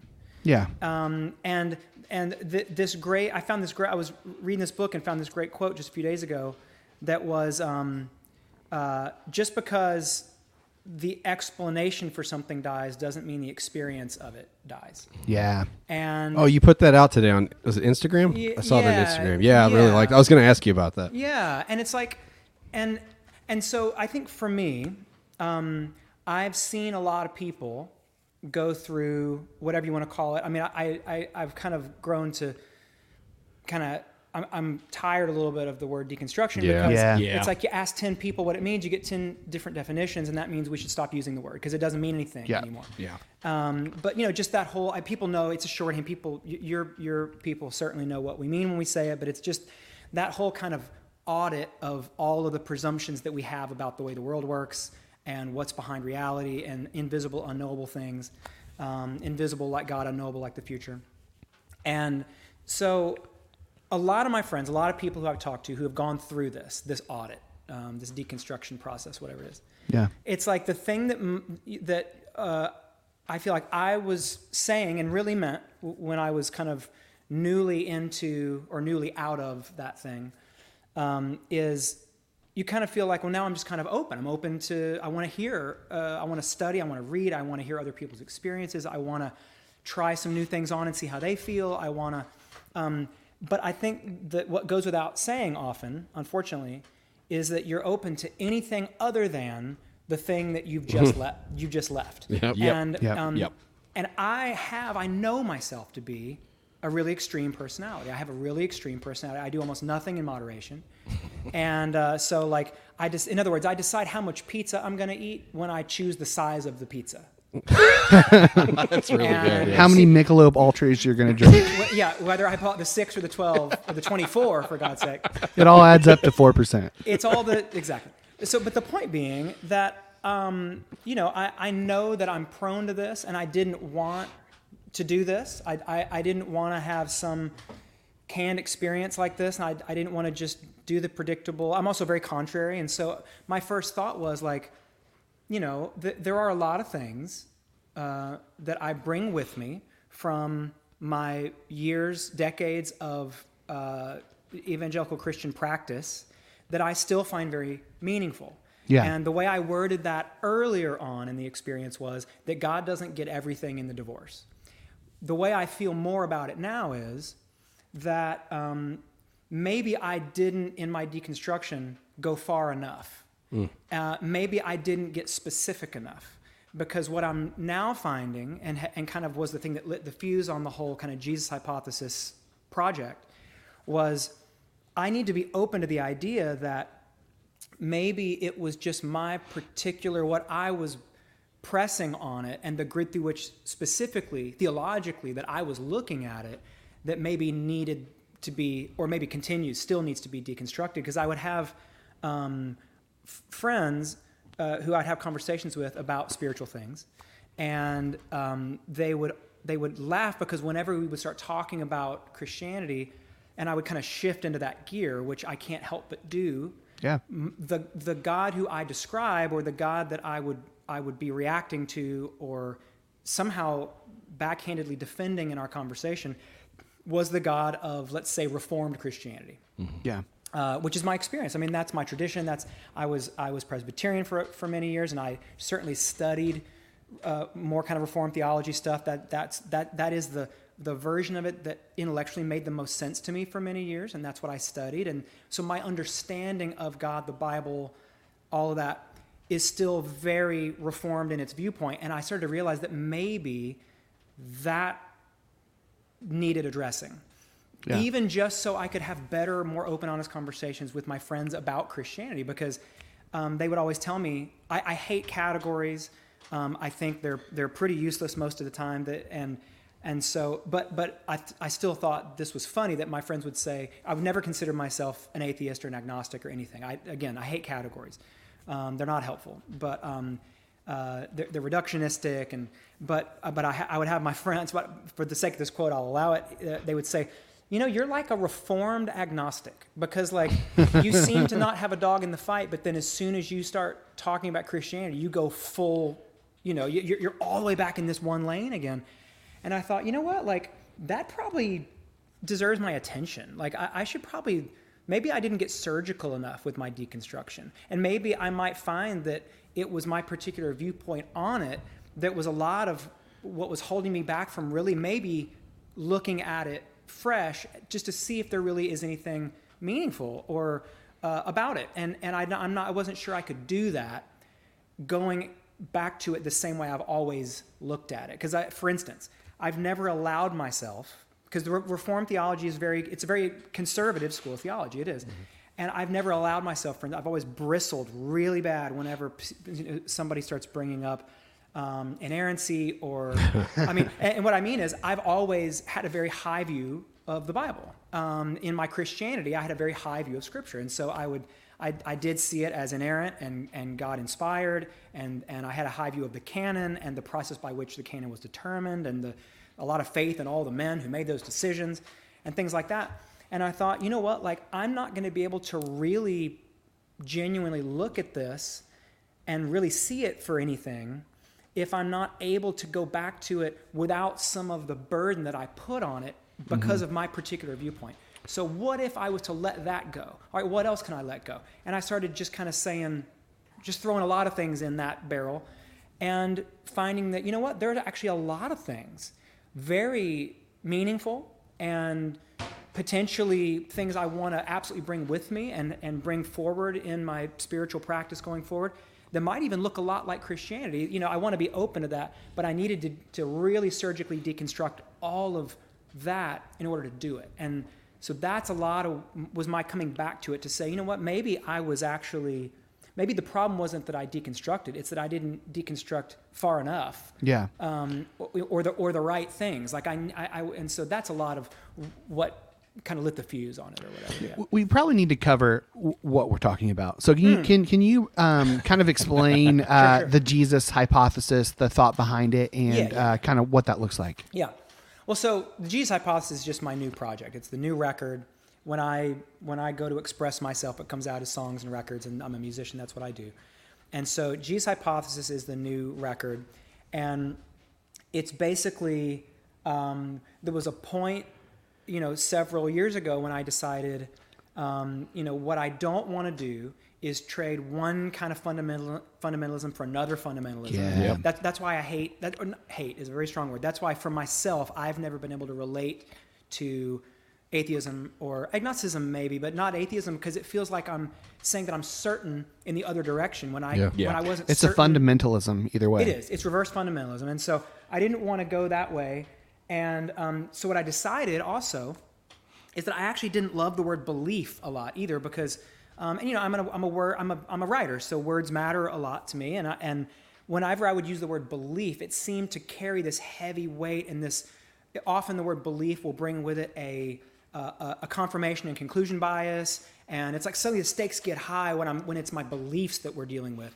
And I was like, you know what? I don't know that I have, because people would ask me, so where are you then? And what is it? Like what is the grid through which you're now looking at the world? If it's Categorize it for me, please. If it's not Christianity anymore, and that's a fair question. And so I would say, well, I think maybe I don't believe currently anything. I don't think there's anything that I put the weight of the word belief on, but for reasons that I just said and more. But what I do like more than belief is, what if rather than beliefs, I just maybe what if we could have hypotheses that we test in real time, all the time, and maybe whatever spirituality or spiritual practice that I might have going forward I'll never treat like I have typically treated beliefs so much as, I'm going to hypothesize. I want data coming in all the time, both intellectual, scholastic data plus experiential data. I want all the data coming in all the time,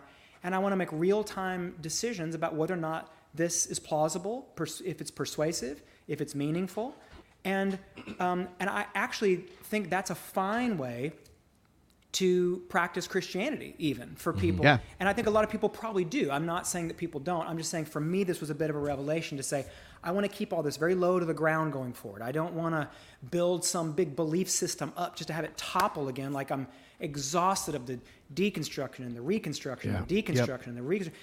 Let's just stop constructing. Just stop constructing. Yeah. Like, I don't want to believe stuff anymore. I want to hypothesize.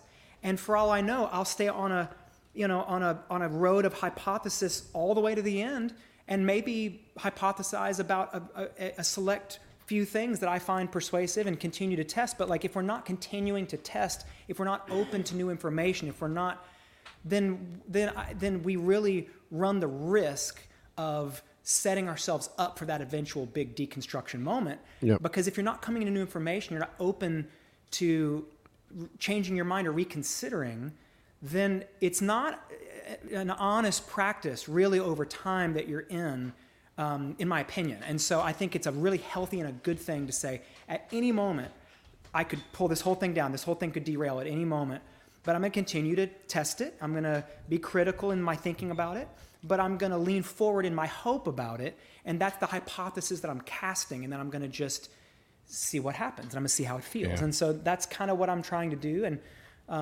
it's yielding very interesting results. So the new record, since I'm hypothesizing, as I said, what I thought would be interesting is rather to go away as I would normally do and write the songs and then bring them all, whatever.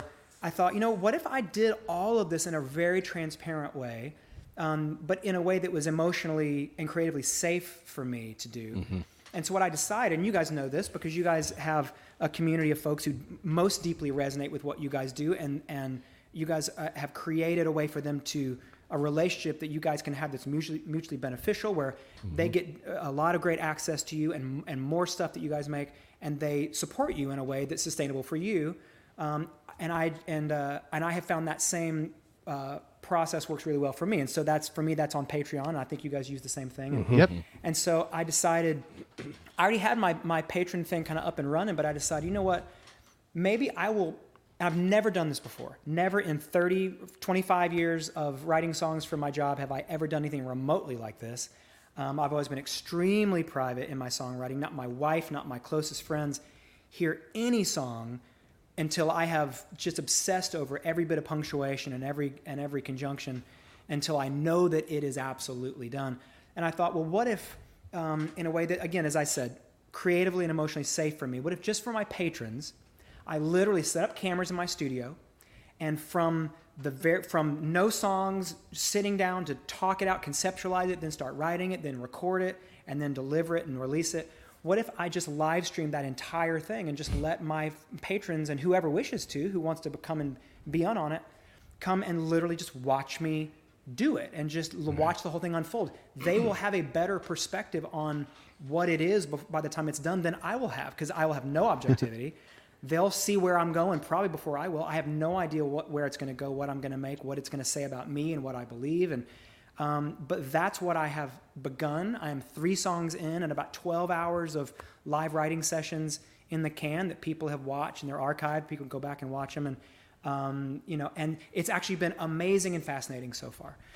So that's what I'm doing, and that's what it is. That's what G's hypothesis is. So what has that experience been with like the listeners there? Like, what level of involvement do they have? None so far. It has been entirely rhetorical up to this point. And at the beginning of every live writing session, I say this, that listen, during the writing process, just because this is my first time to ever wade into these waters of being really vulnerable, deeply vulnerable with my creative process, where I'm literally commentating my way through every stage of the writing, and I'm doing my entire writing practice that I would normally do in private. So I'm like literally got like my phone plugged in, where I bring my phone up on the screen and go through all my voice notes I've recorded for the last 2 years to listen to all those bits for lyrics and music, and I bring my computer screen up and have all my songwriting notes, and I've never done it. So what I've told people is the writing section of it is going to be rhetorical. I want you guys commenting. I want you guys talking to each other. I'm doing it all private YouTube, links, but I am not looking at any of the comments. I'm going to look at all of them later, but I don't. The creative process is so much about blocking out around all the voices in your head and not letting anything inform. Just pull your ribs apart as far as you can and let everything just fall out. And then whatever problems that creates for you in terms of what came out, that's a problem for future me. But right now, real-time me has got to be brave enough to let all that come out and to get it out vulnerably and honestly. And I kind of don't want to know even if they love it. Because if somebody says, oh, that's really cool, that's a great line, I don't want to know. Because now I don't want to be like, ooh, they liked that, and, a little dopamine hit, and so I'm like trying to figure out how to write more stuff they like. I don't want it. I've got enough to deal with the voices in my own head, knowing what's going to sell, knowing what people are definitely not going to like, and knowing what I've got to push all that back. So I think once I get into the recording process, which will start up in the next month or two, once the songs are written, I have told people, and it'll be really fun to have their comments up where I can hear what they like, because that would be fun. Like, oh, you like that beat or whatever, or that's a cool sound, or that's a cool guitar part. I think it'll be more fun to be a little more responsive then. But right now, I've told people like talk to each other, but I can't. needs more cowbell. I cannot listen exactly. So are you working on it other times as well, or are you just recording all of the times that you're working on it? I'm trying really hard to really save everything for the live stream sessions. And what I told people is I can't help but I can't help but write in the off time, because my mind is just preoccupied with it all the time. Yeah. And at times when, especially when I'm driving, when I am showering, and when I'm trying to sleep, those are the times. So when I've got something that I'm trying to do or need to focus on, all my background processing goes. It's like pulls back and runs, and that's when it works on everything. And so I'll get out of the shower with like a whole chorus of a thing, and then I'll run straight up here and start a session or whatever. So I try to not do any writing or keep the writing really limited and just take lots of tons of notes and bring it all up here, get on camera, get live, and then say, okay, here's everything I did. Here's all the voice notes I recorded. Here's all the stuff I typed out. Let's get into it and let's see where it goes. So I've been trying to hold it all for the sessions. You know? I mean, is it a little weird for you? I mean, it's a little bit Truman Show-esque. Like, does it feel like for you? Big Brother Derek Webb. Yeah, that's right. A Big Brother Derek Webb. Can we get a live cam in the bathroom, please? Exactly. Hey, but I do my best writing on the John. I mean, what is it like? I mean, I would think for such a private thing as songwriting and all that, like, I would think that would be super strange, right? I mean, to bring everybody into this. Right. Well, so now imagine Truman Show, but if he had set it up and done it to himself on purpose, what a narcissist. And so that's me, basically, in this equation. But, so Big Brother narcissist. Yeah, exactly. But no, it's actually been the first few sessions, and my therapist years ago taught me to, if you have strong feelings that you have apprehension, just state those at the beginning. And so I went into my first session saying, okay, here are my fears. My fears are that I'm going to come here and try to do this, and the doing of it this way, I love the idea. When I came up with it, I was like, oh my God, I got to try that. But I don't know that it's not going to totally sabotage the whole process because I've never done it like this before. So I'm confessing those fears now, but let's give it a shot and let's see how it goes. And miraculously, it's actually felt really natural, and there have been tremendous unforeseen benefits of it. The main couple are that as I'm writing and working on the songs on camera, in order to make it interesting for people, so I have like several cameras in the room. The one I'm talking to you now is kind of my performance view, but I have another wider shot of the couch with all my stuff that I work, all my stuff here on the table. But when I'm gonna okay, I'm ready to run through a thing, I want to play through a chorus and verse, then I'll switch to this view, and I've got my mic right here, and I'll play it, and then I'll switch back to here. And what I'm finding is that as I'm trying to make it interesting and make it something worth watching, I'm commentating my way through the whole thing, and there are things that are coming up in the commentating that I think it all would have been my internal dialogue if I was writing by myself. It all just would have been things I'm thinking, but instead I'm trying to just literally whatever the thoughts are, whatever the reasons are of so I wrote the line like this, but here are the reasons I'm apprehensive about it because it could be taken this way or that way, and I'm not sure it's got to find enough point on it, and it has to relate to this in such a way. And as I'm talking it through, because I'm a verbal processor, and so it's really helpful. I think it's making the songs so much better because I wouldn't be sitting in here by myself writing, talking out all my reasoning to myself. And so the fact that I'm doing that is actually really benefiting the writing because everything is so much more intentionally thought out than it would be if all that was in my head. And second, because there is an expectation that I'm going to be doing this, because it's part of, if you come and you're a patron, then there's an expectation that I'm going to be doing these fairly often, and it's part of what you're expecting. And so I want to always over deliver to my patrons if I can.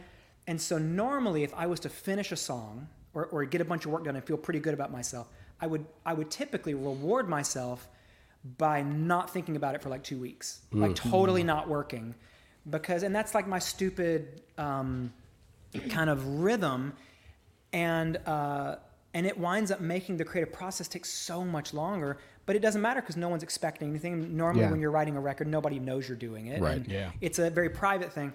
But now it's like I finish a song and I can't go more than a couple days without another session just because I want to be kind of cranking these things out for people, and I want them to stay interested. So I want to be a regular part of their week. And so it's actually gotten the momentum going because I sit up here and do this much more frequently than I would be doing if I was totally just on my own up here.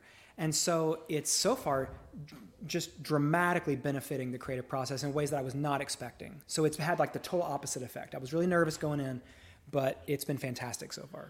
So I want to go back just a little bit to the concept of the record, the Jesus Hypothesis, because you did Fingers Crossed. We talked to you about that. Yeah. And that was a really heavy sort of breakup with God album, for lack of a better term. Yeah. And And then I remember talking to you about targets, and you saying you went through this period of this heavy, promoting Fingers Crossed and touring it and doing the house shows, and it was such a heavy thing. And I think you said something along the lines of you kind of got done moping, and targets sort of speaks to that. Like it's a fun, it's a lively record, joyous, it's raucous. it's loud, it's rock. It almost. I remember when you mentioned this project the first day you mentioned on social media. My immediate thought was, "Oh, this is like a trilogy. This is almost like a trilogy of like cool. this is like the next step in whatever Derek is doing in Derek's mind, and whatever's going on in his life. This is like whatever that next step is." And I was really, I'm super excited to hear what comes out of it, just because of what Fingers Crossed was and what Targets was, and what this seems like almost the natural evolution. Yeah. That means so much to me to have you say that. I appreciate you caring so much and spending time with the records to have opinions about them in that way. It really means a ton to me, and that's interesting to hear you say it. And it is kind of how it feels. And the way I would what I would add to that is to say that it felt like Fingers Crossed was definitely an extreme. Mm-hmm. Yeah. And because there were a lot of it was the document and the result of some really hard years. Mm-hmm. And so it was, as you said, it was a really heavy record, and it definitely swung one way. And then I feel like Targets, exactly as you said, was kind of the pendulum at needing to swing back the other way kind of extremely. And I remember saying about that record that it was kind of a defiantly joyous or joyously defiant kind of record. Yeah. Because it was just, I was done grieving, and I felt like I'd kind of put my time in, and I was finished. Like I came to the end of it, and I was ready to find some joy. Like I'd turned a lot of corners in my life, got remarried, found deep love and connection and joy in my life there, and was finding kind of my legs again and my voice and my perspective again, and as a writer, and was really wanting to kind of lean into that a little bit. And so the Targets thing was like as quiet and heavy as Fingers Crossed was. I wanted Targets to be as light and loud the other way. Mm-hmm. But it was definitely like another extreme, which tends to be my personality. So now Jesus Hypothesis feels like it's the maturity that comes after those two seasons. Yep, 100%. It feels like it's kind of the pendulum. I'm looking for some equilibrium. I'm looking for some balance.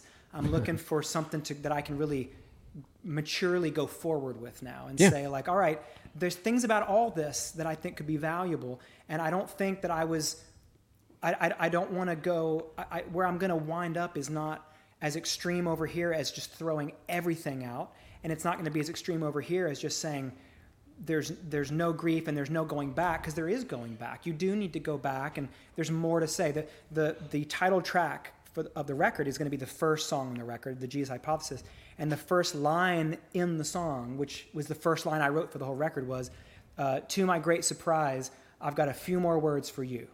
And that's kind of how it started, is like, you know what? Like, I do. I need to go back. I need to, now from a place of strength and stability, and I need to go back and maybe reprocess some of that without the weight and the burden of all the grief and deconstruction. Just go back and look at it and see what we can take with us going forward. And so that's like a lot of what it is. Yeah, it's just musically putting out there the maturity of years of experience of where, especially in the deconstruction audit process, I like audit better than deconstruction, of just, we all three have swung both directions. Yes, and what we've found in the later years, especially probably in the last 5 years since we've been doing this thing, is trying to find that middle space we can kind of swing back and forth in. Yeah.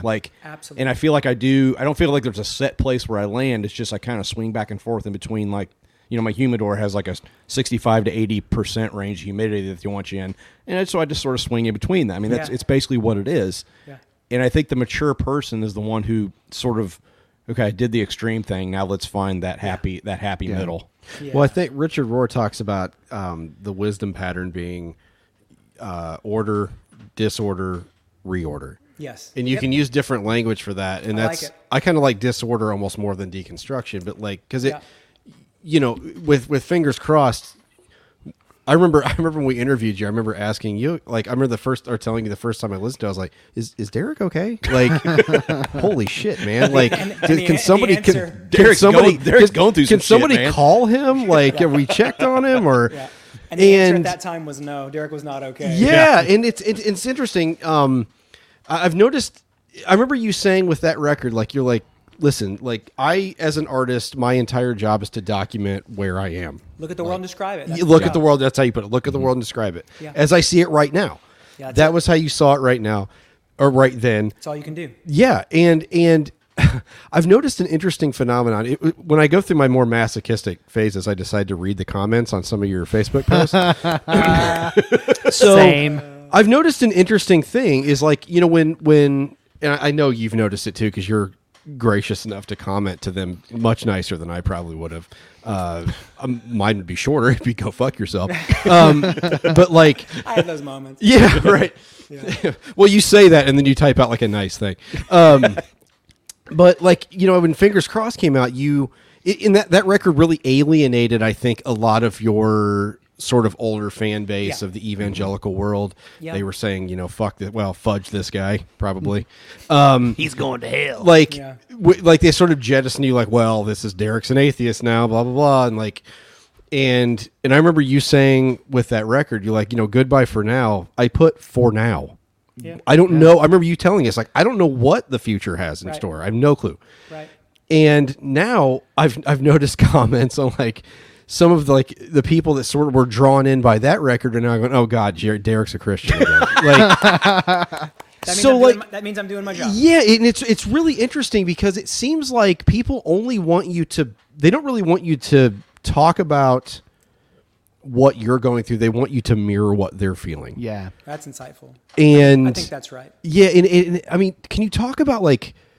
I mean, do you ever give that a thought, or is it more of just like I have to?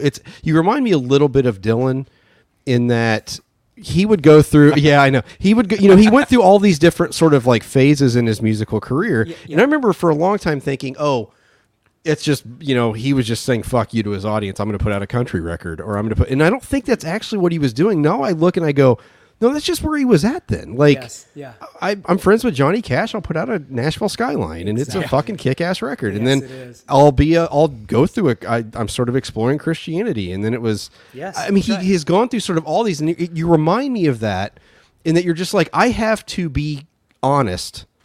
With where I am right this second. Yeah. So I mean, can you talk about that process a little bit? Yes, and. So that's right. Like, so for me, what people have to remember, or they don't have to, but what the truth of it is that this is my, I mean, you know, people, if they follow, you know, a little bit and the records come out every so often and they listen to them and maybe they haven't heard one in a while and then they come and they catch up. Like, that's fine. And that's the experience most people have with most artists and most albums, and that's fine.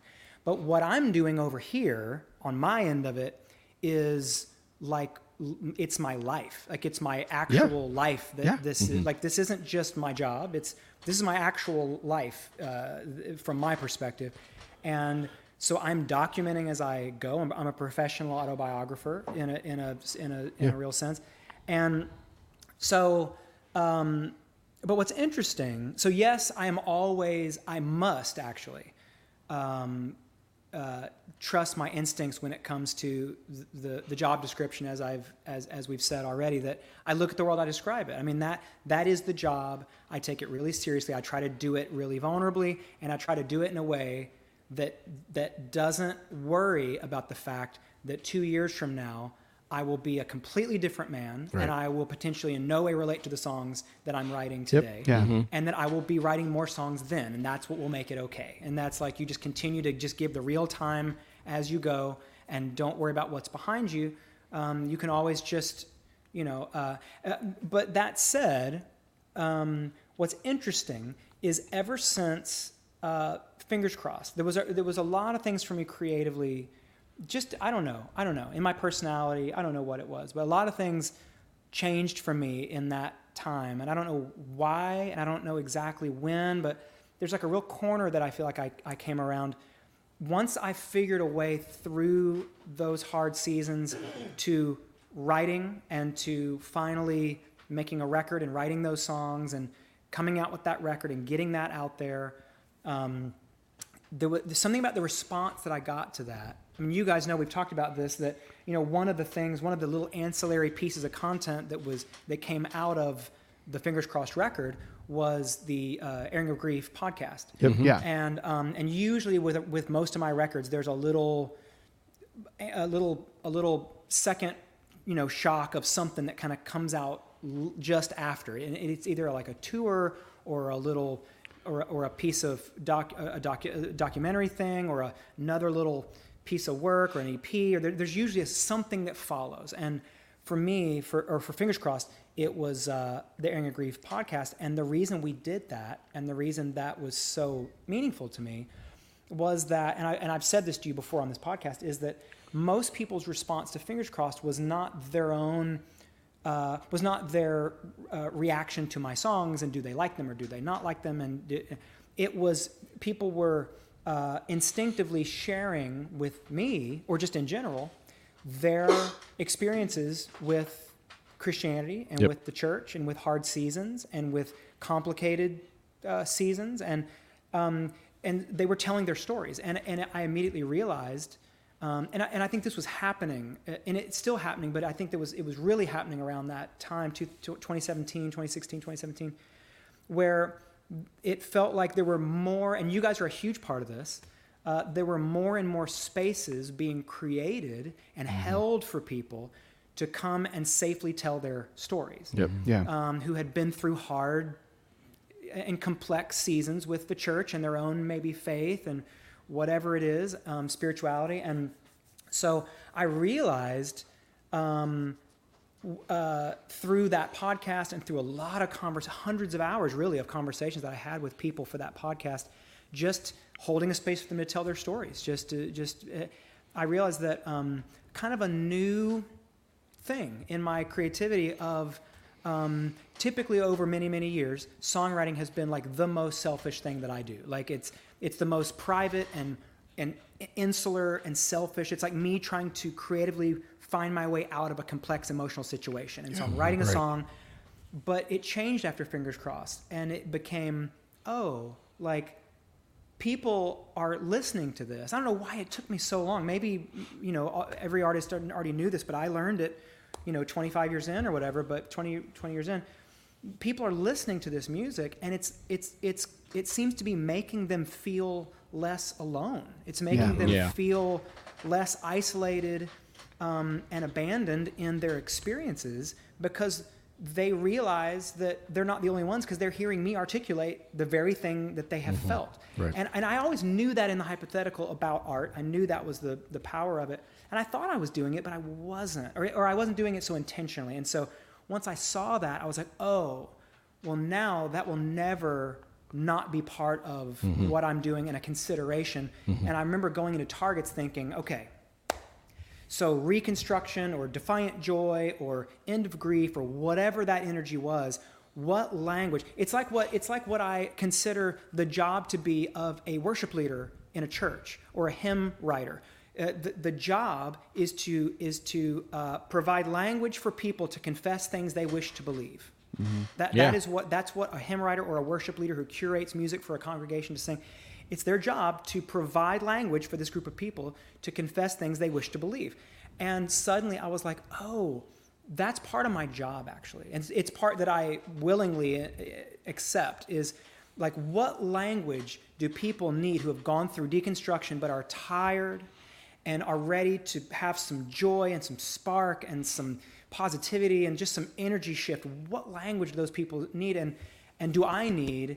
And that went into a lot of the writing on that record, and it's at the forefront of the songs that I'm working on for Jesus Hypothesis. Is like, not only what am I feeling, and obviously that I can't avoid that, but there's an additional layer that I'm really enjoying. That's a new thing for me in the last few years of what is the language that I want to help provide for people who are going to deeply resonate, for whom this will be soundtrack for their lives also.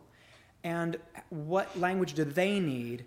and how can I help provide it? And so that's a real consideration for me. And so, Sounds like ministry, Derek. so, ironically, I mean, do you feel a burden by that? I mean, do you feel burdened by that at times? I don't think I feel burdened by it, because I do think it has surprised me that it feels natural to my wiring, that Okay. I care, like, Yeah. and I have always, since I was a kid, identified myself more with the folks who are out of step, who are, because like, so all growing up, now we're really getting into the psychology of it now, but all growing up, I never really felt like I fit in a lot of circumstances, in a lot of seasons of life. I didn't. All through school, I was not good at sports. I was not good at academics. I was not good with girls, social stuff. I was short. I never felt like I fit in. I didn't have a lot of friends. I felt like I was on the fringes most of my early life. I didn't have a lot of friends, and I wasn't good at anything that was being measured during any of those years. I started playing music when I was very young. I had guitar, but that was not a thing that was anybody saw any real value in when I was a kid. Right. Only I knew that it was something meaningful to me, but it wasn't earning me anything socially. And so even once around high school, I got into bands and finally found some friends and finally kind of found a strength in music, and that became like a thing that I could, it was part of my identity, and it was a thing that gave me some confidence, and it was great, and I've blocked out around it and taken it really seriously and worked hard at it for that reason. It's the only thing I'm really truly good at. It's like the one thing I'm really good at, and but you can't shake the way you see yourself in early life. It's really hard to get free of that, even if your experience later in life is very different. And so even after like 10 years in Caedmon's and whatever little success I've had in music and the fact that I've been able to make a job tenaciously out of this for 25 years or so, I still, and I remember like Caedmon's, or when I was early in my solo career and I'd play for, bigger rooms of people, I would always find and identify and feel akin with the people who seemed to not feel like they fit in with the group that was there. And I would always, I remember in Caedmon's, I would see those kids, and I would always I would talk to whoever, but I would always kind of go after them, because I was like, man, maybe they don't see me like that anymore, or in this circumstance, but that's how I see myself. Yeah. And I've always felt like that. I've always felt like that outsider, or that kind of out of step, and so that's part of how that's part of my internal self-identity, and I can't really get free of it. And so for that reason, I feel like I'm always making soundtrack for the outsider a little bit, Sure. and for people who feel like they're out of step and don't fit in. And that's because that's me. That's how I see myself. And so that is also a permanent fingerprint that I'm going to put on my stuff, and anyway, so so again, it's not a burden so much as I have a real heart for people who I see and identify with, even if they don't understand why I do. I do. I see them, and I'm like, and there are certain groups, especially through this whole deconstruction, whatever process, that I've seen that I've really deeply identified with and had a real heart for, and been like, I want to help, and I want to provide some relief and some. I want you to know you're not alone. Because I know how that feels, and I want you to know that you're not. And if what I'm doing can help, I wish for it to. So it's the opposite of a burden for me. Okay. You know what I mean? Yeah. Awesome. Yeah. All right. In order to keep my top fan status on the Derek Webb Facebook page, which I do, I legitimately am a top fan on Facebook. It's a thing. I checked. So I want to read you lyrics from your new project and ask you a question in the form of lyrics from an old Derek Webb song. Let's do that. Yes. Okay. So the lyric is, and it's subject to change, as we know. And one thing I want to say about what you're doing right now, this is the most present, album you put out, because with Targets, like you mentioned, it's you were sitting on it for so long. I was. And so when it came out, it had been in the can for almost a year. Yeah. So this is like real live what you're going through now. Anyway, sidetrack. Yeah. All right, so here's the lyric from. I don't even know what the song's titled, but we're gonna read it. So maybe black sheep are not lost. Oh, they're just pioneers, brave enough to wander off and find what's past our fears. So we've always viewed you as a pioneer since you called yourself a whore. And that's real. Like, we have always seen you as that. So what ultimately is the role of a black sheep in the context of Christendom? Yeah. Are we prodigals with no way home? Yes, it's great question. Thank you for that. And so that's a lyric from the title track. From it's the beginning of the second verse of the Jesus Hypothesis, and it's maybe black sheep aren't lost. They're just pioneers, And I think that something about those lines came to me when I was thinking about this whole process, and I was trying to think, every single, all the heroes of the faith, if you go back and look, and especially the more modern heroes of the faith arguably, were always seen as nuts initially. They always looked crazy because it was always a challenge to the status quo. So you look at, go all the way. All the prophets they looked crazy, almost without exception. Jesus clearly was seen. He was such a disruptor to the status quo. He literally came in talking about a kingdom that was completely upside down of the expectations of his people at that time, and was equally disruptive to the governmental system at that time in the first century. But you look at John the Baptist, total. He was seen as a total kook. You look at and then you fast forward. Now you might not. You can have, and you should have, strong feelings about a guy like Martin Luther. But if you really think about it, he's the father of Protestantism. Yeah. If you are a Christian and you're not Roman Catholic, then Luther is the father of that particular branch for you, because if not for him, we might all be Roman Catholic, and there, and I actually don't have, and that's not even any criticism of Roman Catholicism. I've studied it, and I have a lot of respect for it. I think there's some beautiful, meaningful things there. But the point that I'm making is, as a character in the story, Luther, who thought he was just trying to be a good Catholic boy, it was the church that he loved, and he saw corruption in it, and he thought, we're better than this, and he was looking ahead to the church's glory, and he said, and he went, with that zealous kind of motivation, he went to nail up his 95 Theses on the Wittenberg door, and he was seen as he was trying to reform the church. And the church would not reform, and so he transitioned from a reformer into a Protestant, to protesting the church that would not reform. And they wanted to kill him. They excommunicated him. They anathematized him at that point, and suddenly he was, out the door. And so he was seen as a total crazy heretic, black sheep. And yet he was the father of modern Protestantism. And then you go even further. Now let's fast forward a lot. And I think of people who either I read or admire or know personally. And you guys, all three of those with some of these people too. But you think about guys like Richard Rohr. Yep. You think about guys like, the big ones are going to be like him, or Brian McLaren, or Rob Bell, or, these guys who are seen as, by some people, they have these reputations of being these kind of crazy, unpredictable, unorthodox, maybe heretical guys. But what if they're just ahead of the curve? What if they're just the pioneers, willing to go a little further than our fears go, to go see what's there, and to come back and pull and arc us towards because here's the thing, you guys, every crazy moment, every pivotal moment in the church's history, it's hard because it is a challenge to the status quo, and it is initially seen as crazy. But the thing is, every one of these people who've been empowered or arguably anointed or called to these moments and to this work, and as part of this continuum that we're now on, why do we think that we are fundamentally different than all of these, some of them now at least seen as great men?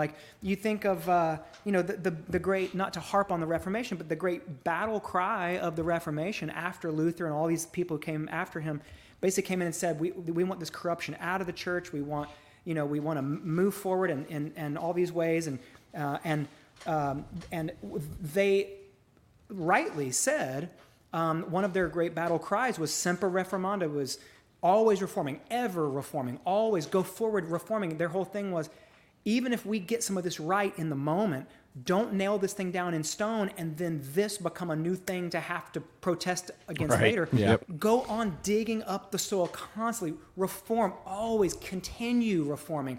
Don't perpetually reform.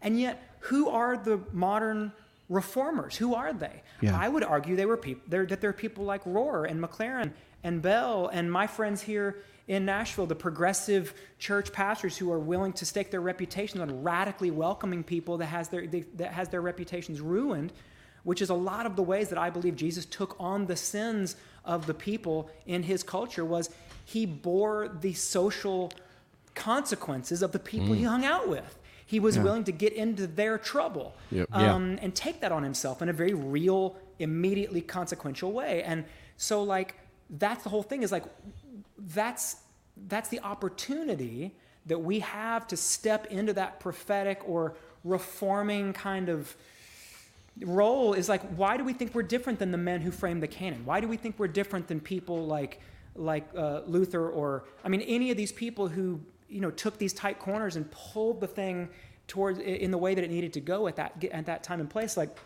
you know, we can be those people. Like, we should be continuing to call into question and dispatch with things that just don't belong. And we should be looking at it fresh. We should be saying there are some things that we used to believe, that we used to think were right and true, but now we know are not, and are actually corrupt, and are we've just are realizing just don't belong, and we need to be willing to leave those things behind. And and that's dangerous work, but it's like, it's the work of the crazy heretic, probably reformers, who go on to be the heroes and the, of the faith or whatever. And so that's what it is to me. Yeah, there's nothing noble about being static. No.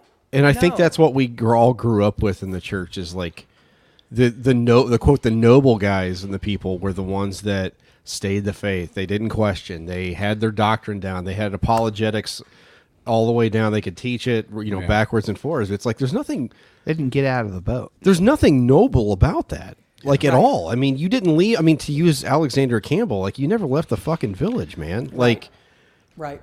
There's nothing noble and heroic about that. And so many people criticize Peter, for instance, in the story of the sea, the Jesus walking on the water, and it's like, you can criticize him for his lack of faith and the fact that he sank and all that, but he was the only one out of the fucking boat. Like, he's the only one. Yes. You'll be spectators criticizing, that's us, in the boat, watching and criticizing him for, again, who looked crazy in that scenario? Peter. Yes. He got up and got out of the boat into the raging sea. He's not supernatural or whatever, but he was the pioneer in that moment. He was the crazy heretic who got out of the boat. And he didn't, apparently his faith was whatever it was. But then that's what gets you the hand that reaches down, that pulls you. And, that's where you have the experience that takes you somewhere and teaches you something. And that's where I want to be, man. I want to be out of the boat in the water, know, and, so that's kind of where we're headed, That shit'll preach.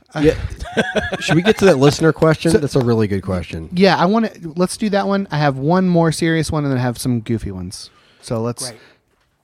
I don't want to keep you much longer, but we got a few questions we would definitely want to hit. Yeah, we had a person that just wrote this in to ask you. They said, long story short, this person left Christianity quite a while ago, left the church and Christianity. He said, long story short, I feel absolutely no need to re-examine my faith. Would you say that this is a mistake, or should I be more open to the idea? What a great question, and thanks for asking it. And I would say, I mean, I honestly think that this sort of thing, there's so many factors to it, and I think it's going to be a very deeply personal thing. And I think if there's a point at which, like, there's a lot of people who come out of abusive situations that don't realize that they thought they got free of it, only to realize that they're still caught in it because of unprocessed grief or fear of the abuser, and or that they avoid certain things because it's can be very triggering for them. And I think that that's a wise thing to avoid those things. But after a while, you have to say, well, is there still some control that this thing has over me? If it has me constantly triggered and avoiding certain things, is there a point at which when I feel strong enough and I have the support system around me, and I feel as though I can do it in a safe way, in a constructive way, that maybe I go and face those triggers head on to be ultimately free of whatever feeling is on the other side of, like, I don't want to be controlled by anything. I don't want to feel as though I can't go to certain places or hear certain things. And there might be a point at which you feel ready, and maybe you never will. Honestly, maybe you never will. Maybe that will never be a thing for you that comes up that you're like, you know what? I think that deserves maybe on the other side of health now and safety and some just time. Maybe that's a thing I should re-examine just to make sure there were no babies in that bathwater. And but if you don't feel that way, if you never feel that way, or if you don't for a long time feel that way, I don't think there's anything good about rushing into unsafe territory. Yep, and, absolutely. So for me, I finally, and it did take years and a lot of support and a lot of hard therapy and a lot of work, and for me to get to a place where I was like, I'm ready to go back in. I'm ready to go and examine it again. I'm ready to go and open up a Bible again and try to find some fresh perspective to look at this, because I do think it's important, and I can't deny that it is it's one of the dominant narratives of all civilization is the story of this Jewish man in the first century who was incredibly disruptive to his time and place and culture, and had these lasting ripples and repercussions. And I don't want to miss something about that. Yep. If there's something meaningful there. And so there was a point for me where I was like, okay, I'm ready. I think I'm ready to go back. Yeah. And I feel safe to do it. I feel ready to do it. And if you hit that point, I would encourage you to do it. If you feel like, I think it might be important for me to go and untangle, now that I've been thrown safely from it and my wounds are healed, I think I can go back and start to kind of pick at some of those other knots and pull those threads and just see what's really going on there, and not be a slave to something that I'm in fear of. There might be a moment you feel compelled to face those fears, and if you don't, then I support you 100%. But if you do, I would encourage you to get some structure around you and some safety, and then maybe dip a toe back into it and see. Yeah. All right, so there's another project that we have been skipping over that I feel. Well, let me get into the question. So earlier this year, you released a project on Patreon featuring songs from the late great Rich Mullins. Rich Mullins, yeah. His last record was released posthumously, and was called the Jesus Record. Jesus Record. Is there any connectivity from you going from Targets to covering Rich Mullins, the Jesus Record, into the Jesus Hypothesis? I think that's a very insightful question. I just love that, man, you do this job long enough and you're just so grateful that anybody's paying attention to anything, that any of this stuff makes it out far enough for anybody to even hear about it. And so I'm super grateful that you heard about that project. It was something I did only for patrons, and there's a whole story to kind of how I found my way around to doing a covers EP of Rich Mullins songs. Obviously, he's been a huge influence on me, and he's a tremendous songwriter. And you want to talk about a black sheep turned pioneer? Yeah. Rich Mullins, absolutely, those shoes fit, and I've always been really compelled by his writing, So I think it started by maybe during the lockdown. I did a ton of online shows and tried to get really good at that if I could, and was looking for all kinds of different themes for shows and fun things to make those feel fresh. And I started doing cover shows where I would do a bunch of songs from a certain artist. And I did a Rich Mullins one where I played all Rich Mullins songs, and it was really fun. And that turned into a project that I started for patrons called The Songs That Made Me. Yep. And that is a series. The Rich EP was the first, and once Jesus Hypothesis is over and I'm back in my normal rhythm of patron content, I'm going to go back and continue to do more of these EPs, but where I just basically take an artist who's been a huge influence, choose 3, 4, 5, 6 of their songs that I really love and do acoustic reinterpretations and a cover EP. So the first one was the songs that made me Rich Mullins. I'm going to do a Dylan one. I'm going to do a U2 one. I'm going to do an Indigo Girls one. I'm going to do an Arcade Fire one.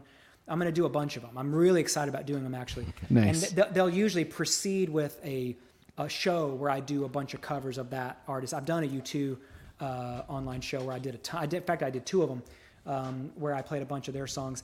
And so when I did that, and I kind of opened myself up to, and then spent a lot of time with some of these Rich Mullins songs, songs like Peace, songs like We're Not as Strong as We Think We Are, songs like, there's just so many songs that, and his perspective and his honesty and his vulnerability was so inspiring to me. And something about sitting in those songs, not just performing them, but recording them. Because when you record a song, you spend a lot more time with it because, I would have to sing through the whole song 5-10 times to get the vocal, and so I spent a lot of time singing those songs, and I really did. I found myself, it really, honestly, I've got Rich Mullins to thank, because it kind of softened me up to like having spent some time with that language, trying it on, see how it feels, and I really deeply resonated and had a lot of surprising emotion connected still with a lot of those songs, a lot of that perspective, a lot of that content. And it did kind of pull me back. And at that time, it's like I found myself I did a couple of podcast episodes, which I do exclusively for patrons, telling a lot of stories that I have with Rich with my time with him. And it got me kind of, just fell down the rabbit hole again, like on YouTube probably, just watching clips of him. And just thought, you know what, man, there was something about, I trust like something about his vulnerability and his honesty in it. And it did make me want to like, man, if there's an experience with this, with Christianity, with Jesus, let's say, if there's an experience with this that he clearly had and clearly was a major effect on his life, and he's a guy who I knew a little bit and whose story I do trust, and I'm compelled by it. And it's hard not to when you see the guy. Yeah.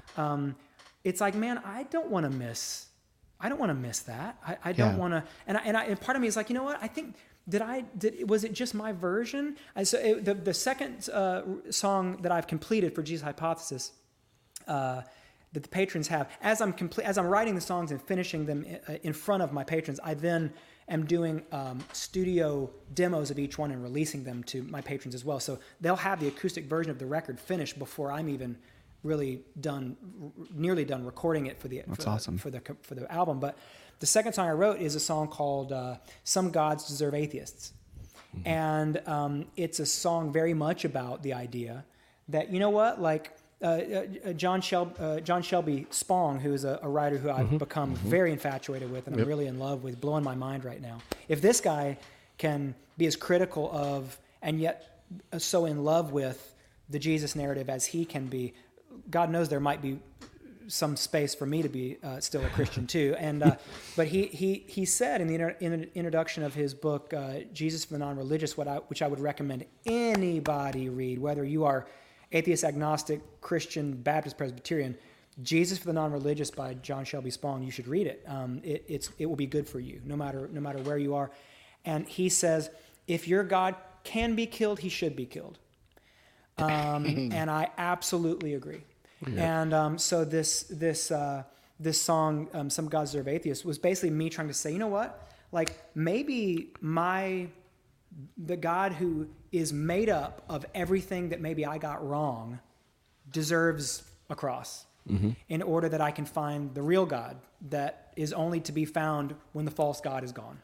And that is also part of this process. And I think Rich Mullins and his vulnerability and his songs and that experience of that EP and recording it absolutely warmed me up to this idea of wanting to spend time thinking and looking again at the person of Jesus. Like, I need to get to the bottom of it.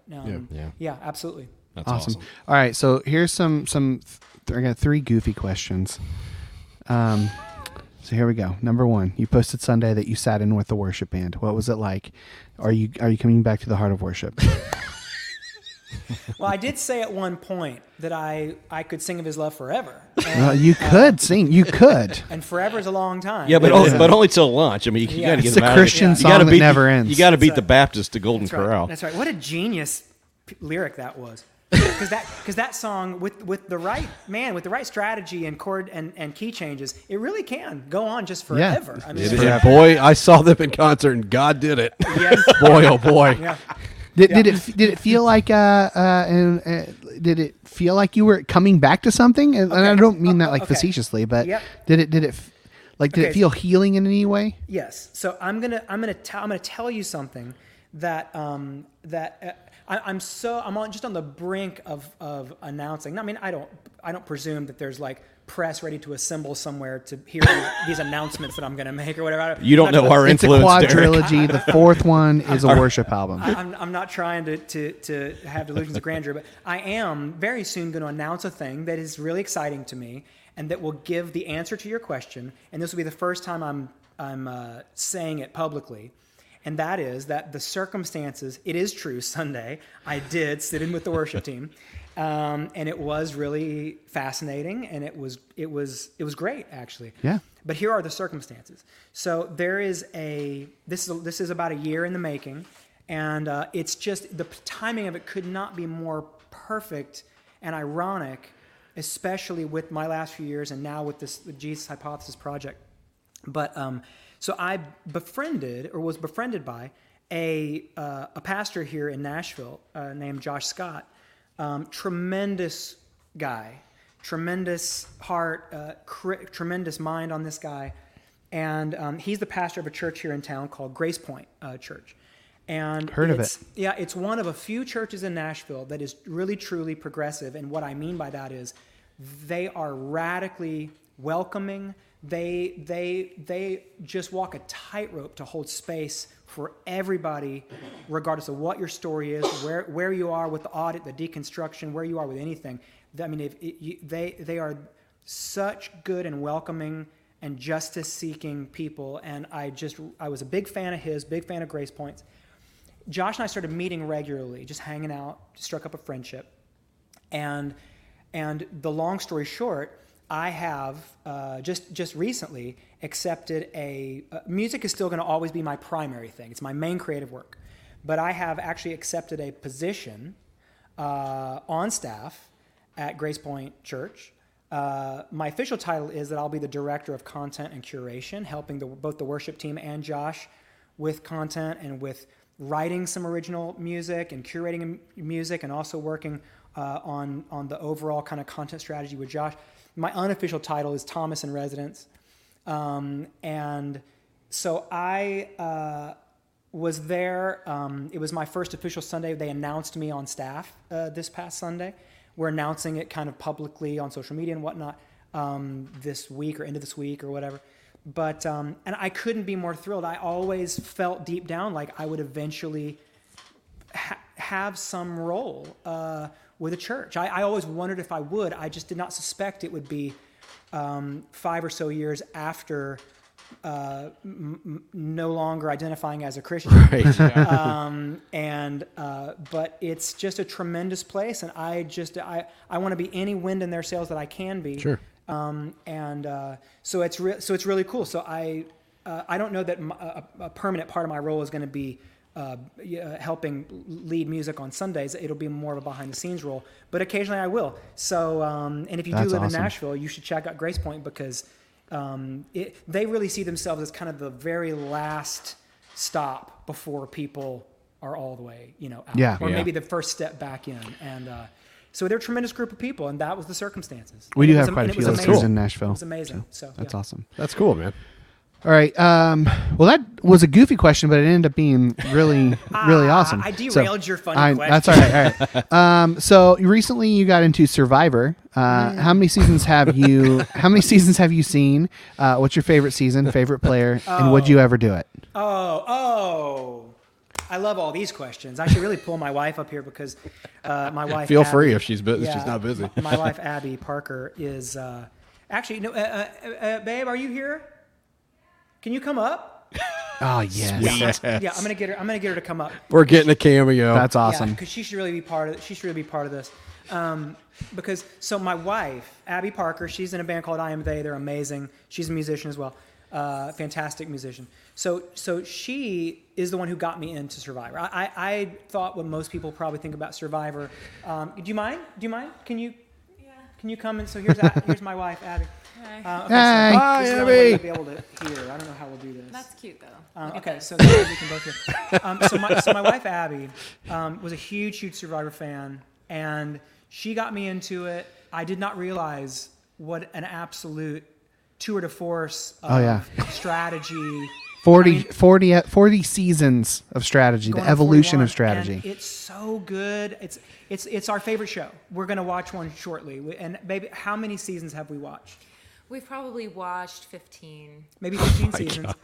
But we're going to watch. I mean, Are you going all over the place, or are you curating which ones he watches? Okay. This is why I brought her up. There was one in skipping around. particular that I knew he would love because it has a character named Russell. Russell who Hantz. is, Russell Hantz, yeah.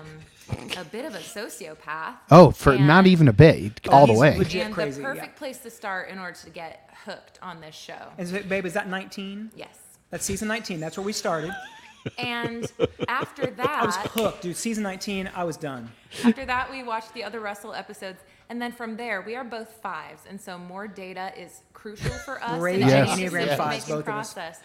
So we found a list of the order of the top Survivor seasons. Yes. But by rating with no spoilers. Be sure to put in no spoilers when you search it, though. Yeah. Okay, and so we are systematically working our way through that list. Yep. That's so awesome. So, babe, do you remember what season we're in right now? We're in China. We're in China right now. We're watching China. And Michael has seen all of them. I've seen all of them. All yeah. of them. Oh, I listened to Yeah. Rob Has a Podcast, which is Rob Sesternino from. Yeah, we've listened to It's some. so good. Okay, I need to tell you really quickly. There is This is the best. a young woman who is in the Christian music industry now. Her name is Baylor Wilson. Oh yeah, I know who Baylor is. You know who she is? Okay. Yeah. I was in a green room with her in Orlando, and I did not even get the courage up to talk to her and ask her about her Survivor experience. So Derek and I have it in our master plan to invite her over for a co-write, and then we are one step closer to Jeff Probst becoming our best friend. Yes, Which is I love our it. goal in life Oh my gosh. as a married couple. Do you okay? So Man, I'm sorry. You're in it now. Yeah, You've opened Pandora's box okay, and she ain't so, going back in. do you have a favorite season? Gosh, 40 without a Yeah, doubt. I have to. It's completely the You best. said something on this podcast I about have it being said the best. 40 Yes. is the best. It's the culmination of all the strategy, the evolution. The only problem with 40 is that it was a spoiled wealth because there were way too many great Yep. players that went out really early. You knew Yep. all the big dogs were going to get picked off in the Yep. beginning. They were sitting ducks. One of my favorite moves ever though was Sandra saying like, "I'm out."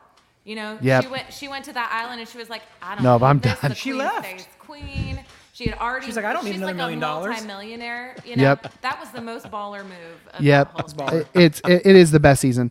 And I'll warn people: if you watch 40, though, it's also going to potentially spoil. It's gonna spoil other everything. seasons 1 through it's 39. You're because screwed. because it's all previous winners, and so you're going to know that Yep. these people. Yeah. Anyways. It's the final it's the best, and I'm really excited for the next season because they've Oh, we're got so excited. Diversity casting through CBS, so it's gonna have at least 50% BIPOC people, which is I didn't hear just that. it's so good. But Don't they've worry, I'm already just gonna started. go lay on the couch They've while already you guys started with finish Big this. Brother as well, so it's a different it's a different strategy. It's so great. Cool.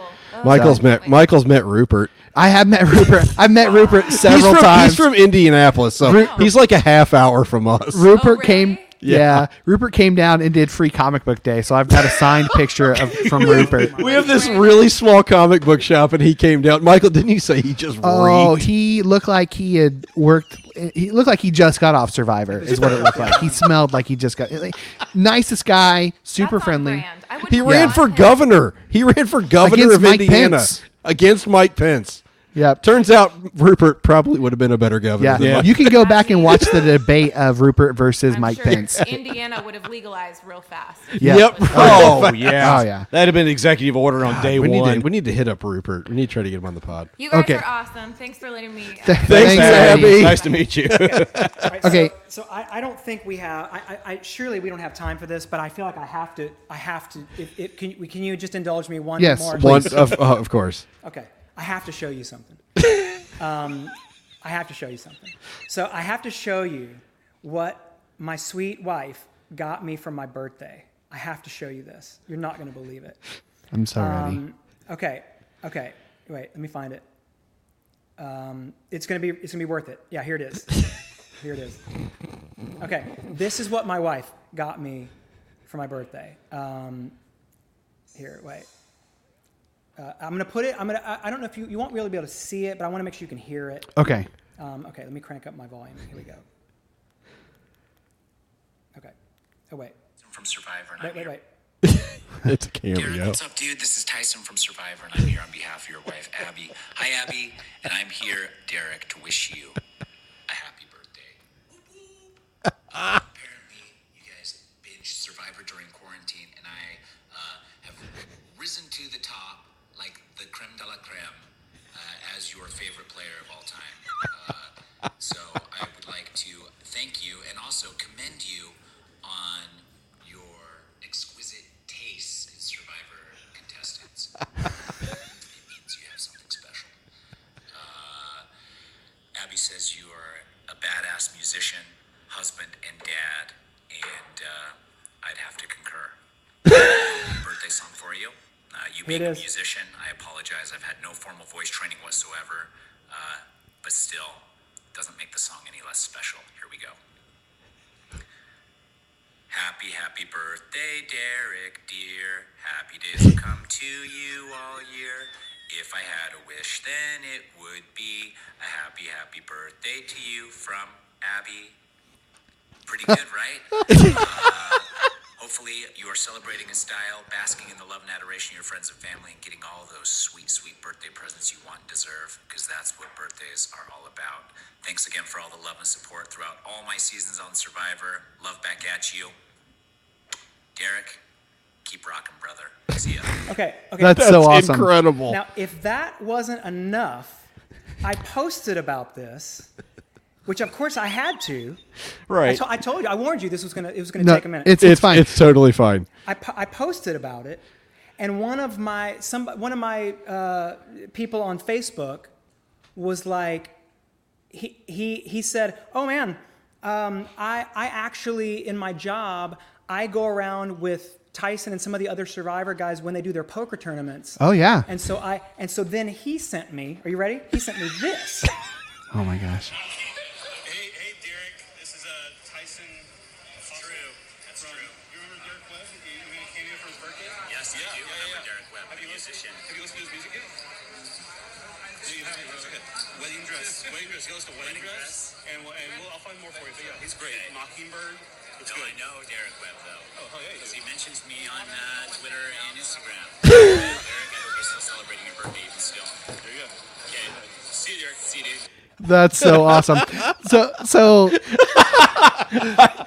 let me share a little fun fact about this podcast. So the part of the podcast that you're not on, it's actually largely inspired by Tyson Apostle's podcast with Rob Sesternino called News AF, Yes, where we tell just weird news stories. We listen to it. Yeah, so we've ripped part of that off for the first part of our shows. It's I don't listen to it anymore because I know I'm going to steal their shit, and I don't want to do that.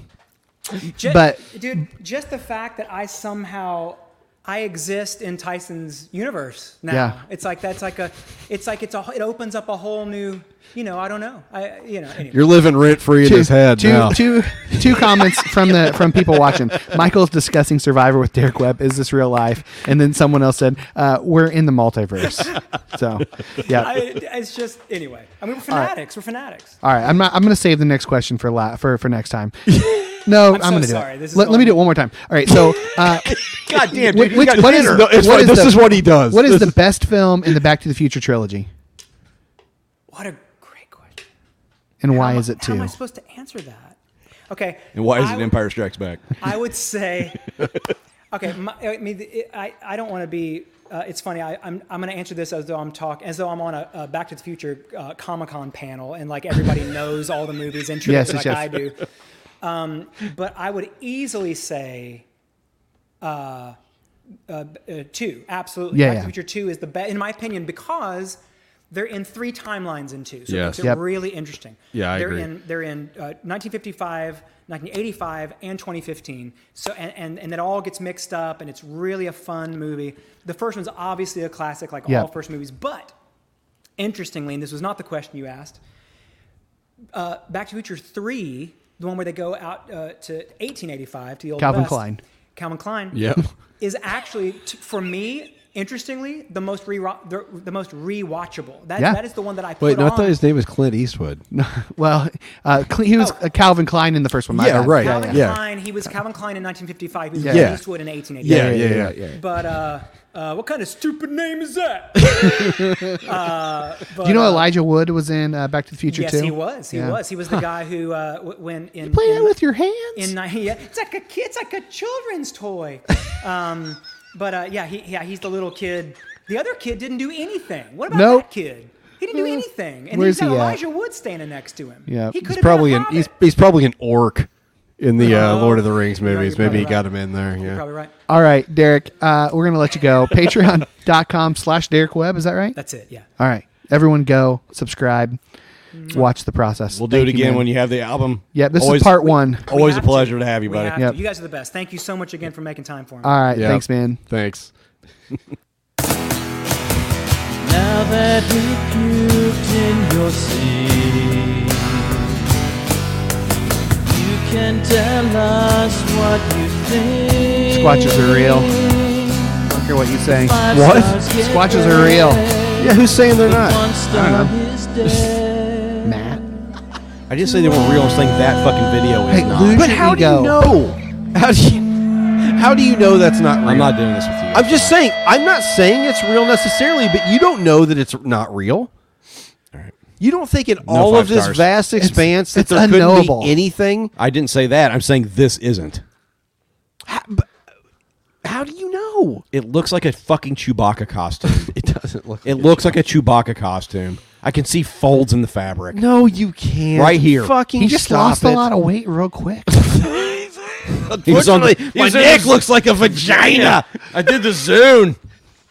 The subway dial, like Jared. Jared.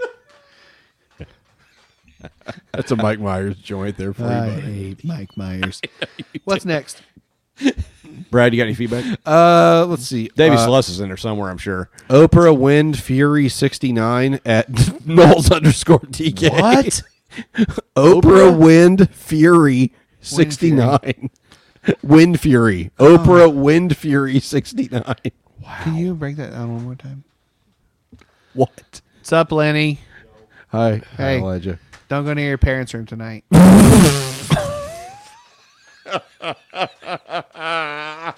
Well, by the time this thing gets over, she'll be asleep anyway, so it won't matter. At Pastor's Podcast, Matthew Broderick's Airbnb review. Lovely time in view. Only food was hashtag oats, apples, and sugar cubes. Oh, my 1 God. out of 5 stars. He hears a curious neigh from the living room. Maddie offers a cold and vengeful fucking Jessica to his reflection on the screen. What the hell? How do we not get any shit for that? I don't. I understand. can't believe we didn't, man. I listened back to that, and that was Cringe. no, it wasn't. No, I was howling. I was in tears. I swear to God. Because it just kept going. Oh. All right. Brad's like, I got something I'm not going to say.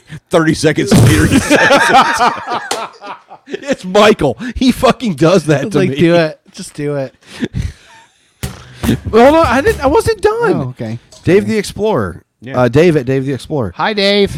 Listen to episode 262 and am fully caught up with Pastor's podcast. Yeah. Quote, if you listen to this podcast in its entirety, you're a terrible human being. Hashtag Checks oats, out. apples, and sugar cubes. Hey, checks out, man. It checks out.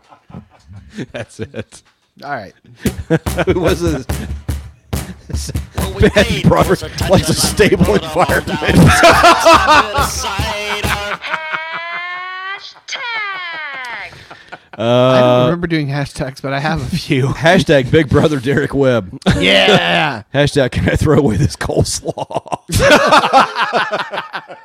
Hashtag That was in Sarah's vows. I don't remember that one. Michael, I don't think you heard it. I don't even remember what you said. I was don't in there. either. Hashtag, I'm going to laugh about it when I That was listen 8 to years it. ago. Hashtag a lot of mushroom cap. I put hashtag Swampy Gator. I don't really know. I feel like that should have been something else. Yeah, I don't know. Okay, Yeah. anyway. Hashtag the Ghost of Dale. R.I.P. The Intimidator. God needed a driver. What? What? The hashtag? What do you call the non-golf side? I couldn't think of it. I still don't know what it is. And then hashtag Native American Cowboys and Indians. Nope. Not that one.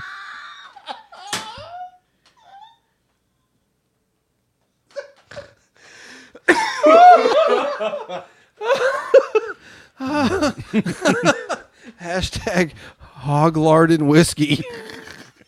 Hog lard and whiskey for dinner tonight. Do I need to read yours? Nope. Hashtag Gatlinburg of the Bayou. Hashtag mild tingle. I have No idea. Hashtag the ghost of Dale. That's kind of a dark horse. Hashtag Crab Maga.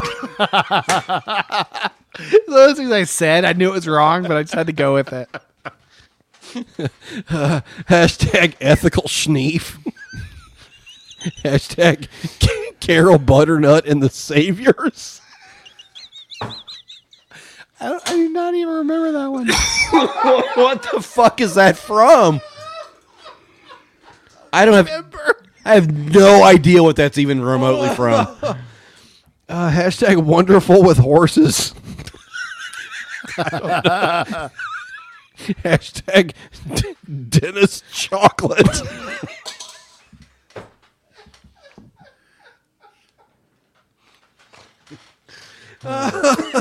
Hashtag who stole your wonder?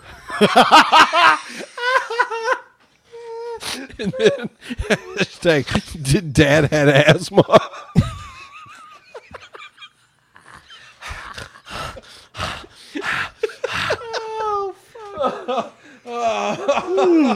Oh my Man, I'm like God. laughing and yawning. God, if you're not paying $5 to watch this shit, eat a bag of diarrhea. And if you're only paying $5, up your pledge to 12 or eat a bag of Oh my God. Oh my God. Eat a bag of diarrhea.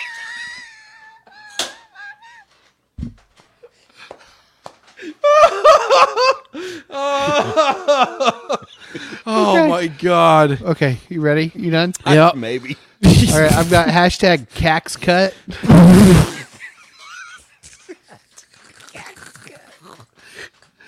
Hashtag Shaft and Mushroom Cap. That's it. That's the winner right there. I forgot about that. Oh, yeah. Hashtag Voodoo Dick. Hashtag Sloth's Sack. It's hard to say. Hashtag Ghost of Dale. Ghost of Dale. Hashtag Denny Chocks. And then what Brad just said, if you're not paying if you're not paying $5 is what Did I say duck? you said. If you're not paying $5, Eat a bag of diarrhea. oh God, I don't even care. diarrhea Frosty. So it's going to be Native American Cowboys and Indians, right? No, it sure isn't. Boy, I think it's got to be Ghost of Dale. I like Ghost of Dale a Or lot. was Shaft and a Mushroom Cap? Shaft and a Mushroom Cap. I like Ghost of Dale. Okay, that's fine. That one kind of stuck out as a dark Yeah, horse. it sure did. I'm just imagining Samuel L. Jackson with Toady from Mario Brothers, Shaft and a Mushroom Cap. You gotta make that. You gotta make that meme, man. That's got to be a gift somewhere. Somebody make it. Are we doing Ghost of Dale? Yeah. Yeah, sure. Hell with it. Get us out of here. Let me find the button. All right. If you've listened to this episode in its entirety, hit us on social media with the hashtag Ghost of Dale. We're on Twitter at Pastors Podcast. At MJ Basement. We're on Instagram, Inglorious Pastors. We are on ingloriouspastors.com, jizmuzzle.com, patreon.com/Pastors Podcast, patreon.com/Derek Webb. We're not on there, but go do it. Yep. Tip your waiters and waitresses. And, I'm really hoping God blesses you this week. May the Lord bless His favor upon you. May you walk in peace and grace. What are you doing? May you find the heart of worship. Indeed. May the Lord, may the God of wonders create majesty in your life. God, I played the hell out of that song. Wore that song out. Early in the morning, I will celebrate the light. Might be time for some pub covers. When I stumble in the darkness, I will call your name by night. Gonna scream your name by night. You gotta Mac Powell that shit. God wonders beyond I can see.